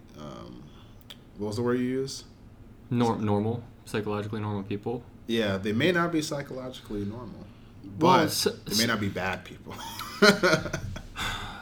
Well, maybe not. Maybe they're not because of the way that their ideology has influenced them. But my point is that, if I was born as a German during that time period, swept up in the ideological frenzy, would I have risen above it and seen all the evils? I have no idea. I honestly have no idea. Yeah. But that's my point. That's exactly my point. They're otherwise normal, in quotation marks, people that have fallen under the sway of completely dangerous beliefs and ideology. But yeah. I thought we could perhaps end by cycling back to the replication crisis, and because in a lot of ways it ties into the work that you're doing on your PhD dissertation. Yeah. Right. Because for you, and I don't want to mischaracterize you, but you want to expand the conceptions and methodologies of science, and so science incorporates procedures that we would, in today's day and age, not think of as scientific, like communal drug experiences. For example. Well, it's not so much that I want to expand science per se. That might be a consequence, but for me, I feel like it's a good project to delineate the limits of science and the limits of mythology, or the mythic consciousness, mythical thinking, and seeing what they actually are. Yeah. And part of my argument is that in the development of the Euromodern world, science gets positioned against mythology, right? Mm-hmm. And but of course the problem is that like myths are just part of what human people do. So part of what happens is that certain mythical ways of being or thinking get fused into science. And also certain kinds of real work with our mythic sense of self and our mystic world gets completely rejected, and you get all these terrible myths like white supremacy and the future of humanity is in the European world, and all these things that even if you just read a few history books even during that time weren't really true, but then you start getting all this production of historical artifacts, production of narratives and stories that reinforce that worldview about primitives and savages and the futures in Europe's hands, and among other kinds of myths. And you have a culture, like you said, that doesn't really value, especially in America, a lot of good rituals. And so by trying to figure out what actually are science's limits, that in its sense can then expand science, right? Because if you understand what science can and can't do, that does include room for more things. I do think that and like I said, for some of the things that were labeled as mythical practices could actually be viewed as science according to the framework you're in, right? So, for example, certain types of psychedelic experiments into the consciousness could be framed as scientific, right? And in fact, Precise. Though they wouldn't have used this language, you find that there are schools of Buddhism and Hinduism, as well as in Africa and Native Americans, who did view these explorations of consciousness and trance and transcendence as part of a frame of a general exploration into the world that was linked with science, right? For example, Yes. For example, in the Akan in Ghana, right, one of the peoples there called the Akan, the philosopher was actually among the groups of healers, right, like the medicine person and all that stuff. And one thing they did was they would put you in a trance and help you figure out the ego identifications that are basically screwing you up, right? Because you end up defining something sometimes you define something that's crucial to yourself as outside of yourself, right? That can be really big. Like, I'm not that. And if that's necessary to be a whole person, you're gonna have a very weird life, right? Yeah. Like you're gonna struggle in a lot of ways, right?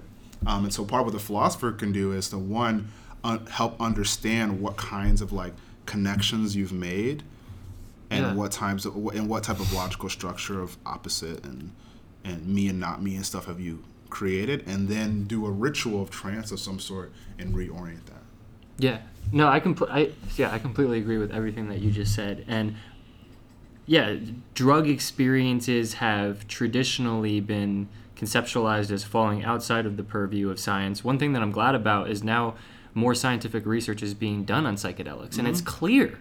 It's clear, I think, at this point that certain psychedelics like mushrooms can be therapeutic and can have all kinds of ethical benefits. It's been shown that they help alleviate depression and some other mental afflictions as well. To the question as to whether psychedelics can also disclose some metaphysical truths about reality, I'm personally agnostic about that, but I'm open to that based upon the profound experiences that I've had that we talked about last time. And also, going back to what you were just saying, communal drug experiences, right? You'll have these communal drug experiences where, like, it's one thing if we all take a psychedelic and then we see completely different things and have our own unique experiences, but you have, to my understanding, instances where you'll have a group of people taking the same psychedelic and they all have the same experience. Yeah, you see it. How do you explain that? Yeah, you see a lot of. There are moments where in African, Native American, European, where multiple people will see the same thing, right? In a certain state, it can be not necessarily psychedelic induced too, just religiously or whatever things, that people will have the same experience, and that there could be a priming effect, maybe. I mean, there are ways to explain it away. So there could be, but the problem with Thomas Kuhn says is that science itself also has priming effects, right? Where you go through a whole process to become a scientist. Right. Why is that not a priming effect, right?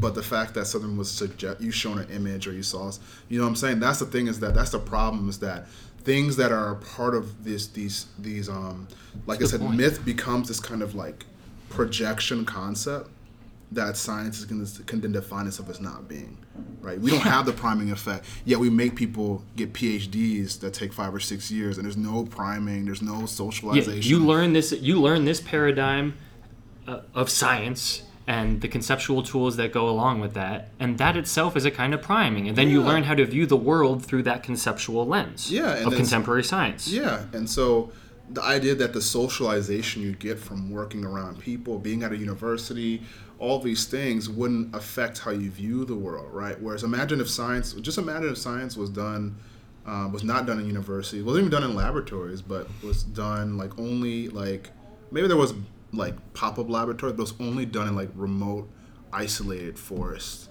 That's just the science would eventually become very different after 100 years. Because what you would be like, how you would feel about the world, how you would feel about what you were doing would change, right? And so for me, like for example, psychedelics, there are some things that we could say are part of science or your modern science. And some of my language shifts a lot because I'm still working out exactly where I stand with a lot of these things. Yeah, me too. But on the other hand, some of the results of a psychedelic experience will be more mythical and not scientific necessarily, right? Yeah. So to me, taking science, so Thomas Kuhn says that science has paradigms, right, within it, but I wonder if Briefly, just for the listeners, briefly describe Thomas Kuhn and his basic vision, because he's a big player here. Right? Yeah, so Thomas Kuhn wrote in the 60s. He wrote on scientific revolutions. Structure of scientific revolutions. And basically he argued that when it comes to revolutions, like shifts from one paradigm to another. So paradigm is like a overarching frame of reference for knowledge, right? Mm-hmm. Or explanatory. Like a very broad sweeping theory. Yeah, kind of, and that it's like Newtonian physics, for example. Newtonian physics versus Einstein's relative physics. Like those are two huge framework shifts. Right. And the big one he uses is the Copernicus versus the geocentric versus heliocentric shift. Right. He says a lot of these big shifts, the narrative is like, the truth revealed itself, and then the scientists kind of just got lockstep in, like everyone agreed, right? It's a certain narrative, like a myth about science itself and how it functions.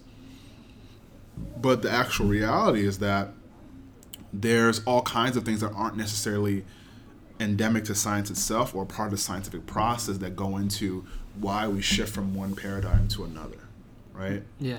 And that a lot of times has to do with it can have to do with temperaments or situation of scientists themselves. It can have to do with the whether or not people are getting paid to hold certain beliefs. For example, if you're, this comes back to climate change, right? If all your grant money comes from working on cars, and then this other group of people start saying, no, we need to get rid of cars and start moving on to buses or other things, I mean, you might feel a little more resistant to some of their results, right? You're not going to immediately be like, okay, yeah. You're going to be like, no, I need to see 10, 15 different studies from, all these different sites to really change my view. Whereas if someone else is saying that actually carbon from cars isn't that big of a deal, you might not need any study besides that one. See, yeah, I knew it. But right. Scientists have that too, right? And it's not to say that science is all a matter of psychology, but just that there are some processes that are outside of values or norms that are outside. I don't know if it'd be outside, but are not a part of the method, the process of doing science itself. Mm-hmm. That makes it so we shift from one paradigm to another. It's not so much that we just make a discovery and then there's a ripple through the scientific world, but that's the way that scientific revolutions were thought about. Right, and just this concept of shifting from one scientific paradigm to another was itself kind of like a novel thing, because there's this traditional conception of science where we're just building up cumulative knowledge throughout the centuries and we're getting closer and closer to the truth, right? And he kind of flipped that in its head, and he's like, no, actually there are these periods of normal science, right, which are followed by these periods of revolutionary science where you have that paradigm shift, so it's a lot more chaotic and not as linear as many people would like to think scientific progress is. Yeah, and he also says, he himself says that paradigms are more like a language for speaking to reality. And I think that, and that you get to the question of this also opens up questions of what we would call reductive sciences, right? About do sciences reduce to other ones? And I remember I was reading some books that in some cases, some sciences just, they don't reduce to each other, right? They can't be fully explained in terms of a more primary model.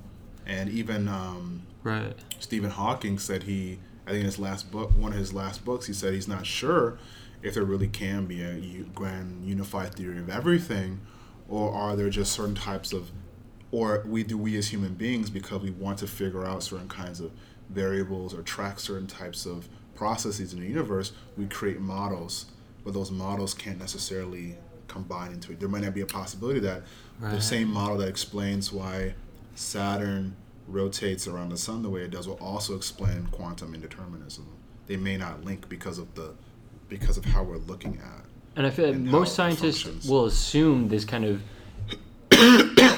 unity of scientific knowledge picture, right? They'll assume that facts about biology can ultimately be reduced to facts about physics, and maybe those are the most fundamental facts. But I wouldn't maybe say that's not the case. Yeah, I wouldn't say that scientists generally do that, but I would say that some certainly do, and it seems like that's part of the the impression that comes off, right? And that's also part of how like funding seems to be distributed for various sciences. But it does seem like that there's that in terms of how I came to understand myself as a person in this education system, in this society. I did get the impression that these things were presented as interrelated, unified whole. Yeah. And that science had a certain kind of authority in our society. Right. And that authority came to be questioned very much so in like the 50s, 60s, 70s. Even earlier than that, Edmund Husserl was talking about that there's a crisis in the sciences that really started happening in the late the early 20th century, right? Yeah, and if we can bring this to philosophy of mind just for a second, I feel like that authority that science has, to my mind, explains the prevailing endorsement among philosophers of physicalism. The idea that it's all just atoms in the void, and that science will ultimately be able to explain everything via naturalistic mechanisms, and it's just a physical universe. As you know, I don't think that's the case. I'm a panpsychist. I think that mind is primacy. That's a whole other conversation that we could have. Yeah. But people will say, well, panpsychism's crazy. You think consciousness is fundamental? And I'm like, physicalism's crazy. You think the mind can be reduced to dull matter? That's insane. Yeah, I know. To my mind, that's more counterintuitive. It's just that our intuitions have been played upon by the culture that we're in. I feel like, that's not. It's not like panpsychism is abstracted away from culture intuitively a lot more crazy than physicalism. No, not at all. I think it's just a reflection of, again, the culture that we're in and the fact that science has so much authority in that culture and is kind of painting this physicalist picture. Yeah, and there's also a certain kind of, and this is the fruit of a particular, and this is where other books like when I'm looking at The Invention of Africa, or by Madimbe or Foucault or Husserl, all these people have talked about the ways that even this idea towards physicalism has its whole history and heritage behind it that creates a context where physicalism makes sense. Yeah. Right? Because one of the things that Husserl says is that, for example, this is why he has what he calls transcendental idealism, because he says but he's not like in a Kantian sense, but he's saying that in his view you can't even get to consciousness is like primary and present, but there's no human being who can get outside the framework of consciousness. No. And even the structure of time and the way we experience the world is a part of the structure of consciousness. So part of getting a secure science is getting a secure understanding of how consciousness actually functions, and it's hence the move to phenomenology, which you might like, phenomenology of consciousness. I do. I love it. That's why I like his phenomenological method so much, because it treats consciousness as primary, and it says, okay, we're going to bracket all other assumptions that we have about the world, right? Whether the world is physical at bottom, whether even there is an external world, right? Take all of your metaphysical assumptions and just throw them out the window for a second. Yes. Let's just, what do we have? What we have in this moment is conscious experience. Let's start from there and just try to describe that, to try to make some progress in understanding the world.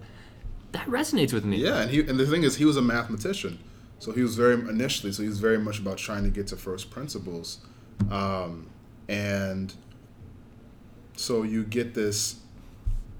So the question becomes, where does this need come from to write subjectivity out of human experience, and why is it successful? Because it seems like it's deeply counterintuitive, and that it doesn't lead to, like a really good understanding of our reality. But there's a book that you probably want to look into that's interesting. It's about the debate between Bergson and Einstein. So Henry Bergson was the big intellectual. He was basically what Einstein was back then. He was the biggest intellectual in the world, right? And he's French. And he had this more phenomenological sense of time and what time was, and he felt that relativity he felt that time wasn't an objective phenomenon, right? And that relativity was trying to make time too objective, and that some of the aspects of ordinary time, like I'm not an expert in this in any means, I'm just recounting something, so I could be wrong on these matters. But they had like a conflict where like Bergson was at this conference, and they started talking about relativity and time, and Bergson was like, "It's garbage," and like then eventually they had like a debate or some talks. But this woman, she's like a historian of ideas, and she basically is talking about that it's not so much like that you would think that like, oh, it was just so overwhelming that Einstein just blew in his theories, just blew away everything, and that's why Bergson's view was not championed anymore. A lot of it had to do with a lot of other things, of terms of other scientific progress, a need to have a real place for a real center of authority in a secular society, and that being scientific, right? There's all these other external factors that are part of why relativity and this kind of more objective picture of the universe comes in to become dominant. And Einstein also has a talk with Tagore. I think his name is Rabindranath Tagore. I'm probably butchering that name. But they have a debate where they go back and forth, and basically like Tagore is like, yeah, I don't really believe there's an outside world. And and they're like debating, and because Tagore, he's believed there's like, you know, like one, like there is no reality without humans, right? And they're like debating back and forth. But when you get to the end of the interview, basically Einstein ends up saying like, I think I'm probably more religious than you are. It's just something I have faith in, that there's an objective world, something I believe in. You know, after they debate, you should read it. It's really interesting. Where Einstein was a cool guy. Yeah, he's a cool. I mean, he was very self-aware, and he would even like when he would get pushed, often he would say like, no, he'd be like, I just believe it's there, right? Yeah. Whereas Tagore was like, how can you even postulate a world outside of like consciousness he's kind because it's impossible to actually adopt the view from nowhere. Yeah, he's kind of arguing. So how do you know that perspective exists? Yeah, he's kind of arguing with like Husserl argues. Also Sartre. Sartre also makes the same claim in the Critique of Dialectical Reason, where it's like all science is done by human activity with human desires, human meaning, human seeking, human right. But then the thing that's produced by this very human process then gets presented as if it's not a part of humanity at all. Which is something we've been talking about in the seminar a lot the past couple of weeks. Just the idea that science is intrinsically value-laden, and it's not as completely objective as everyone makes it out to be. And so you see the continuation. This is where the mythic stuff comes in, right? You see the continuation of the God, right? That there's a need to produce. So, okay, there's no God, right? Which is the view from the view outside of human reality. So what is there? Supposedly, right? Supposedly, this is the movement. But then you say, well, no, there's no God, but there's this objective knowledge that is also outside of reality that we're all beholden to, and that we can like present, and then everyone else has to conform to it. So science, in a weird way, has kind of filled the gap of religion, and they're usually and that's what conceptualized as being diametrically opposed, which is interesting. And this is so you see, because it's a very like it's like a fight between like siblings, right? And those can be the most bitter, because basically science is basically often saying that like what is the objective knowledge? The objective knowledge is that knowledge from no point.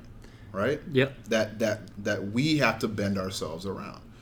And then the danger is that we're objectifying away subjectivity itself. Yeah. I mean, take it to the most extreme point. You have a limitivists in the middle of the 20th century who are actually denying the existence of consciousness. Serious academics. The fact that was popular. There's actually some people here. It's astonishing to me. Yeah, I was talking to a woman. She was in maybe linguistics or some science, and she was just like, yeah, like she said it's just like an illusion of consciousness, is an illusion. I've never understood that. Yeah, but the illusion is consciousness.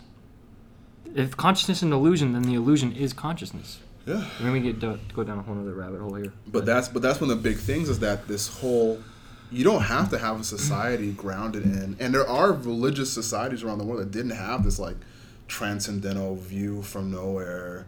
like absolute authority attributed to a being outside of the activity of the world, right? And that becomes the Euro-Christian version of God. But do you need that in order to not have chaos? Do things just become dangerously relative if you don't have something, whether it's an objective world, whether it's a God, some higher... Not necessarily. I mean, because, like, for example, you could have, like, there are other things you can put in that place. Like, for example, Habermas is trying to put in things like different layers of democratic consensus. He's like a liberal secularist. He's trying to preserve this stuff, and he recognizes that, yeah, like for him, scientific rationality isn't the rationality that's grounding because of all these problems. For him, it's communicative. It's the language. It's a structure of grammar of dialogue that's has certain universal applications that every human has a language, but B, that's the means by which everything else is produced, right? And I have some problems with Habermas, but he has some good ideas. But you see that's very different than this like transcendental objective knowledge that's being produced, which actually seems kind of close to the God's thing, right? Yeah. That you, instead of God, you take out God and you just replace God with nature. And it's like, maybe that view's outdated. Yeah. Like it seems like that's a layover from that move that occurred in like the 1800s, 1700s.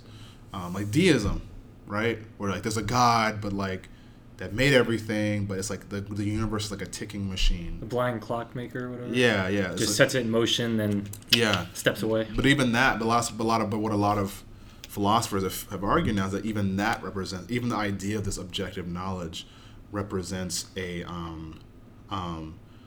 way of obscuring these systems of authority and structure, and that you don't necessarily collapse into relativism. You just have to be more clearly about what systems of authority you want to exist for knowledge and why, right? And that this idea of like the object is still basically the objective knowledge is just like a fetish, right? It's just like that's the irony. The same time that Europeans are criticizing Africans for creating fetishes that stand in for God, or that objects that supposedly have power, they're also constructing the biggest fetish of all, which is like this objective scientific knowledge. Right. And that what they're looking at is actually a projection of their own consciousness, right? Right. And that's what they're doing is to allow them to construct this actual fetish, they have to then say that no, these people are doing it and we're not. Right. And so you're left with, and this is where a lot of now we're in the real realm of postmodernism. Yeah, that's what I was gonna say. This really connects to the postmodernism. You just have these two different frameworks for interpreting reality. And going back to the question that I asked earlier, like, is there that view from nowhere? It seems like one framework has to be right, or both are wrong, or neither. Or maybe we just have, like you said, this is where existentialism comes in, right? We have certain commitments, right? Yeah. We have certain commitments or things we want to achieve in the world. And this is back to Nietzsche, right? We just have to be honest about what we really want, about what society is supposed to be about, right? Yeah. We're hiding behind, I mean, you could say the same thing that he was saying about the way Christianity is siphoning our vitality and making us break our potential to this like God figure. You could say the same thing to this objective scientific knowledge thing. That's really a group of people with a history that are like writing, especially when it comes to human knowledge, right? That are creating this information about the world. But in reality, that's their projected essence. So in some ways, going back to the basic existentialist motto, existence precedes essence. We don't live, we weren't created in the image of God. We weren't created to fulfill some purpose. We just exist. So essence doesn't precede existence. We exist, and then we project whatever essence we want. We create whatever meaning we want, and then there are different cultures that are creating different meanings and projecting different essences. Existence is like, if you imagine existence would then be like and this is what it means to be made in God's image, right? Existence is it's hard to come up with a metaphor for it, but it's I'm gonna say field, but just for now. But you can say it's a field of like infinite probabilities, right? A conscious field of conscious field of infinite probabilities, and that through action we instantiate some of those probabilities, and by necessity prevent some others from existing. Then there comes the process of defining yourself by the things that you create. Yeah. Right. And by the commitments and the types of action things you make. And some of those were determined more by needs. Like, I'm going to die if I don't do these things, so I got to do this, like, Right. But the possibilities existed there. We just didn't actualize them because we would die, right? So if that's because there are Christian existentialists, there are religious existentialists. Kierkegaard. Yeah. He's a Christian existentialist. Yeah, so it has to do with what actually God is and what it actually means to be made in God's image, right? Yeah. To me, it points to our creativity, which is tied to our unknowable potential, our unknowable possibility to shape the world around us. Yeah. But the problem is that and that's where now we move into the realm of those who begin to criticize this kind of objective scientific entity, right? That is basically saying like, yeah, that's just like a fetish, right? It's just like a stand-in for that represents having absolute knowledge. And just because you say you don't like Hegel, you still do his science, Yeah. And recognizing, bringing drugs back into the picture here, recognizing just the amount of, you said existence is, how'd you put it? I said it could be understood as and this is just what I'm coming up with, right? Yeah, no, a field of infinite possibilities and probabilities. I know, and you can see just how much creative energy and possibilities there are for consciousness by taking certain psychedelics, by taking DMT. You can understand that there are experiences which are radically different and more blissful and more divine than you're having on a regular basis. Yeah, it's like, remember when I talked to you earlier about Claude Lévi-Strauss, when he said that anthropology might actually be more about self-discovery than actual discovery about people, is that you experience the deserts of your mind, these areas of consciousness or being in the world that are blocked off to you or locked off to you because that's not how you're socialized.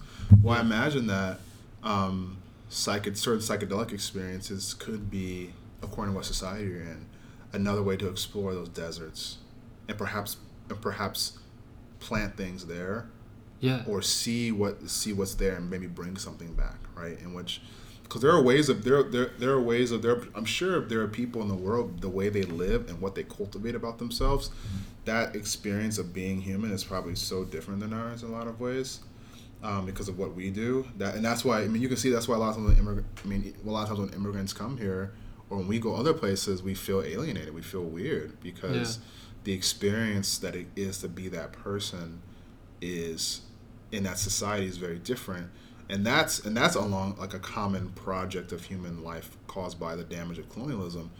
But there are places that are even different than that, and there are realms in the mind that are still not accessed yet, right? Yeah. There are places that we can go that are still not accessed, and those things, those regions, these words or these forms of consciousness or ways of being in the world, they emerge in ways that sometimes aren't always in our control, but sometimes we can invite them to come, or we can explore those areas.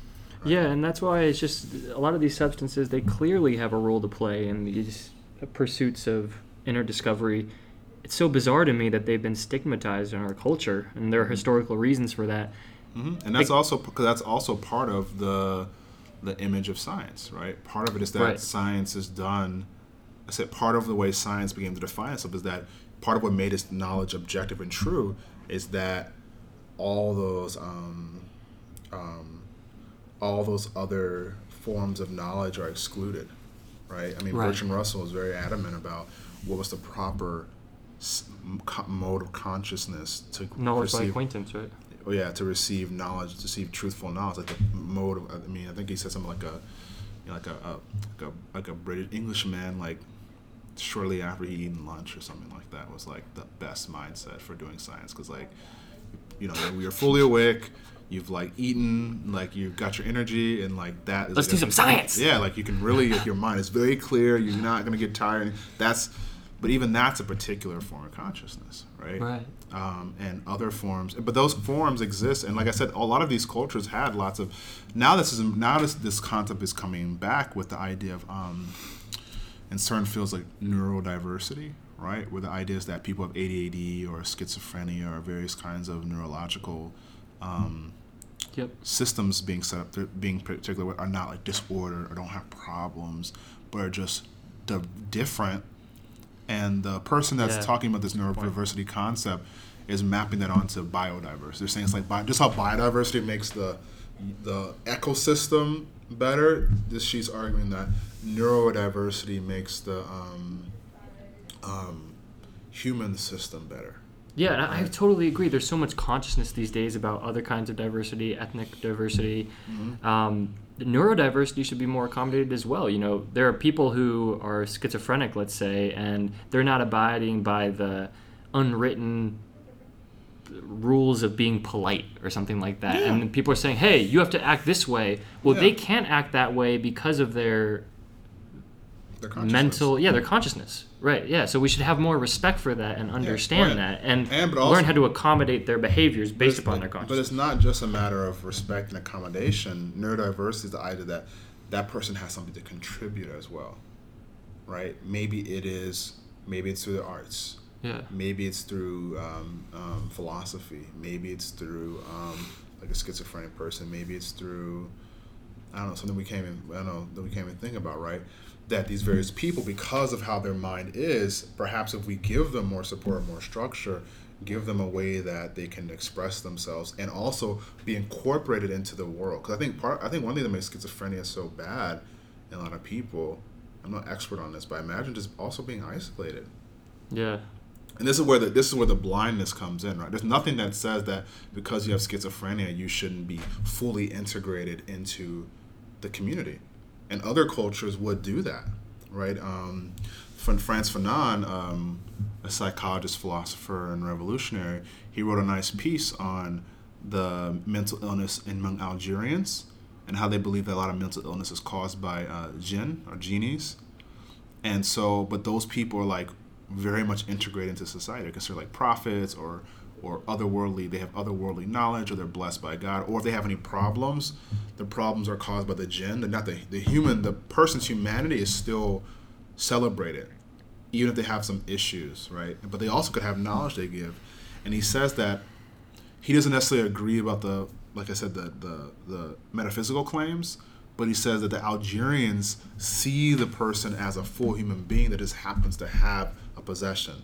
But that can mean that, because they're still a full human, that can mean that they have things to share and contribute, and the problems they have shouldn't be blamed on them. And he says, compared to the Western system where people who have mental illness, now we can say that term because that's very much in our context, right? Uh-huh. People who have mental illness are viewed as burdens to society, or threats, or dangers, or things that need to be shameful things. Yeah. And I imagine all that makes mental illness worse. Yeah, and this even depression. I mean, I see so many people that I know are depressed, and you can see that a lot of the life patterns and behaviors make depression very. I mean, because to me, depression should be a signal that something in the environment is not working well. Yeah. You know, I don't think it's that normal. What normal is the wrong word, but I don't think it's a natural part of the human experience. And I say that knowing what all the things we have to trouble that concept. I'm saying it to be depressed. Yeah. So I mean, I'll just raise the, I guess, I don't know what to call it, worry that I raised earlier when we were talking about this before the podcast. Mm-hmm. But just that it seems like there's something wrong with. I want to recognize that people that have quote-unquote mental illnesses have something to contribute, and they are fully human, and they are beautiful, and there's nothing that's wrong with them without necessarily supporting their delusions, which might in fact be delusions, right? So I think there's something completely wrong with contemporary society where we're just medicating these people and kind of casting them to the side. But in that picture that you just painted, where those people are hailed as prophets that are in touch with the Word of God, it seems like there could be something problematic about that as well. Yeah, no, and this is where, because no system's perfect. Mm-hmm. But one thing I want to say is that I didn't say that they're prophets, and because especially in Islam, there's only one. There's been some ones before, but there's one, and there ain't no more coming after, I don't think. So they're definitely not that. But and that helps with how they're understood, right? They're not like ultimate authorities, right? The authorities, and this is often more like the are similar people authorities or not, like scientists, imams, and things like that, right? Politicians, right? These are people who are authorities. These people, and even when they speak to God, it has to be interpreted, right? So a lot of times there's whole systems that are made to interpret, to figure out like what's real knowledge, what is just delusions, what is something that's actually useful, how does that, you know what I'm saying? There's a lot more going on than just like there's a person with schizophrenia, they speak about something or have a vision about something, and then everyone's like, oh, okay, yeah, like we're gonna change it. Nah, because like just like our society, every society has inertia, right? Yeah. And that inertia helps keep everything going. It helps people develop and grow. Yeah. But what they did do is they incorporated ways for these peoples to contribute to that process, right? Yeah. And so that's more the thing. That's more the thing that we're talking about. Not so much saying that like, oh, they're we're not talking about making someone who's schizophrenic the new authority subject in the hard sense, though we could. But it's more about just finding a role for them to play instead of casting them aside. Yeah, or and allowing them to exercise whatever skills or and for I mean, for me I don't have as much problem with but because I mean there's all kinds of things. I haven't done as much research on this, so I'm going to be talking much more generally and more not anecdotally, but things that I've read. But I remember this one guy, the kid had like bipolar or schizophrenia or something, and this guy he's an African doctor, and he was like, oh, he asked the parents in America if they let his their son spend time in this guy's village, because he said this guy's probably a healer. Yeah. He said he went there, he stayed there for like 4 years, and like they did the healing and like all that stuff, and he was healing people or doing whatever he was supposed to do, and he said his problems went away. Yeah. Well, see, that's the thing. To play devil's advocate, it's hard to know a lot of times whether certain people that you would write off as mentally ill in our context are delusional or not, and that fact can be made salient to me when you just think about different drug experiences, right? Like DMT. You seem to be in contact with these interdimensional entities. Yeah, my brother told me about an experience he had on DMT, and I was like, yeah. Damn. So it's easy to say, oh, well, you're just, again, going back to what you're saying, you're just exploring the desert landscapes of your own mind, and that's just a manifestation of your own mind. Is it? Or are you actually coming into contact with interdimensional entities? Yeah, is the voice that you're hearing a voice from God? Or is it just a manifestation of your own delusional mind? And everything I'm talking about these things is hypothetical. Even when I say deserts of the mind, it could be different orientations. It could be because according to what consciousness is, right? It could be another entity, right? I'm open to it, and I am too. So I'm really speaking. Let's do some DMT. But I remember I was talking to a guy who did it's like Candomblé, like one of the African religions that exist in the Americas. And Candomblé is associated with like Brazil and the Portuguese speaking world, right? Mm-hmm. And he said that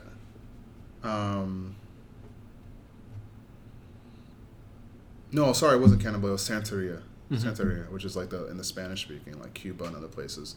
Sorry about that. It was Santeria. And he said that the spirits of Santeria, he said they're like different dimensions in the Force. Mm. What does that mean? Right? Right. How do you know what I'm saying? Like he's using, to explain to me a phenomenon, he's using something that's like a pop culture reference that seemed to capture something. So he's saying it's like the Force, but he's saying but even that, he's saying there's different dimensions in the Force. So he's saying that the Force, and so in the Star Wars, the Force is light and dark. Yeah. Right? But he's saying that the Force, that there is something like the Force that exists, and there's different dimensions in it. And the Santeria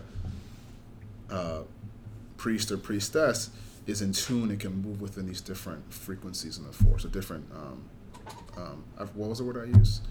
Dimensions within the Force. And that's the thing. It's so easy to write that off from our Western scientific point of view as being New Age guru nonsense.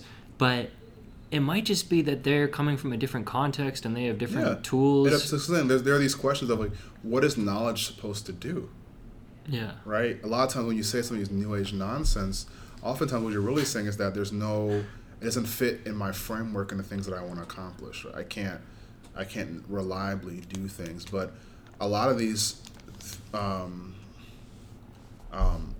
different aspects are just, they've been purposely excluded. I mean, think about if you learn history about the Salem witch trials. Yeah. Right? There was a massive murdering and torturing of women in Europe and in the United States to perfectly remove the existence of some of this stuff, right?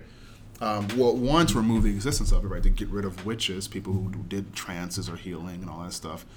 But two, to get their knowledge that could be translated. Because a lot of people don't think about it that way. It's like, if I make you confess, what did you do to make XYZ happen? And you're like, I used this leaf and I dipped it in this, and they're writing it down. Like, okay, now you get a medicine, right? Mm-hmm. That there was a way to siphon the knowledge and the experience of these women into the dominant structure, because there still was this external thing that it was part of a different system, right? Oh, okay. And so, because think about it, these women are confessing. You think they just burned those confessions? No, they're telling, if you torture someone, so it wasn't just like you're doing witchcraft. Okay, yeah, that's part of it. But also, it's like, what did you do? Oh, we use this plant.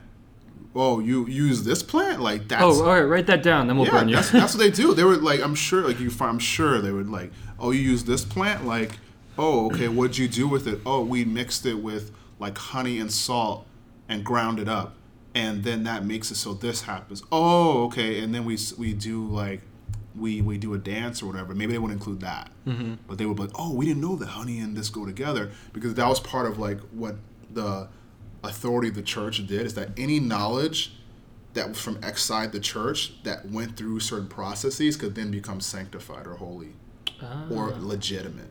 So that's what happened in the colonies. That's what happened. They took all kinds of this knowledge. They took it from people, and then it got translated because it was now Christian philosophy, ideas, scientific techniques, engineering tactics, reappropriated it or what? Yeah, or medicines, and they took that and it said, okay, well, now that you took away some of maybe the ritual aspect of it, we'll take it and now it's like a Christianized thing. We'll keep what we like, discard what we don't like. Yeah, we'll keep what fits into our paradigm or whatnot. Exactly. And so a lot of times when people, even this idea of the various New Age things, some of this has to do with, like I said, some of it clearly doesn't fit scientific. Some of it very much doesn't fit scientific standards that we have now. And I'm not against the existence of those standards, but it's important to know where they've come from, and that some of these things, like I have this book called Blackfoot Physics that goes into basically makes some arguments about that Native American peoples do have science, that they're not all like primitive mythic people, but they have like their own. What they're doing in science is different. Now there are some problems with what he's talking about, but he was a student of David Bohm, the physicist, mm-hmm. and he was saying that he was arguing that some of what some of these Native American communities in America accomplished were quite advanced. Like, for example, their language, like one of the people's language, I don't remember what it was. I think it might have been Blackfoot, or I think it might be Chippewa, is like much more verb oriented and process oriented, and other languages are like that too. But he brought some of them, the guy David Peat brought some of these speakers to David Bohm, and they were talking about their language, and he was like, yeah, like, I actually do feel like this is the kind of language we should have now. Like, our language is too noun-centered, it's too static for how in flux reality really is. So much of it starts with language. That's what I love about Ludwig Wittgenstein, mm-hmm. just that insight that so many of our problems, or what we think are philosophical problems, are actually just constructions of our language, and they're not actually real problems. Mm-hmm. So we just need to get clear on the underlying grammar of our language in order to dissolve a lot of these problems instead of actually solving them. Like, just, again, going back to the importance of framing, a lot of, just the way that we conceptualize the world is just based upon that and determined by that. Yeah, but this goes back to the medicine thing, where in this book, there's actually a pretty good story about a guy who I'm not sure what nation he was from, one of the American nations. He basically the shaman gave him water, and he gave him like sacred blessed water, and he said, okay, whatever you do, like don't let the doctors see it, right? But drink it, but don't let them see it. And they one time the scientists and I think this is more like an educative story than like a actual story. Right. But then when the guy sleep, he leaves it out, and the doctor takes it because he's been seeing him drink it, and he's like, "What are you doing?" But he won't tell him what's going on. He's like, "This is like sick." He tells him like this is like holy water, and he's like, the scientist is deeply skeptical of it, and then while the guy's sleeping, the doctor takes it and analyzes, like, oh, it's just ordinary water. Like, I knew it wasn't anything significant.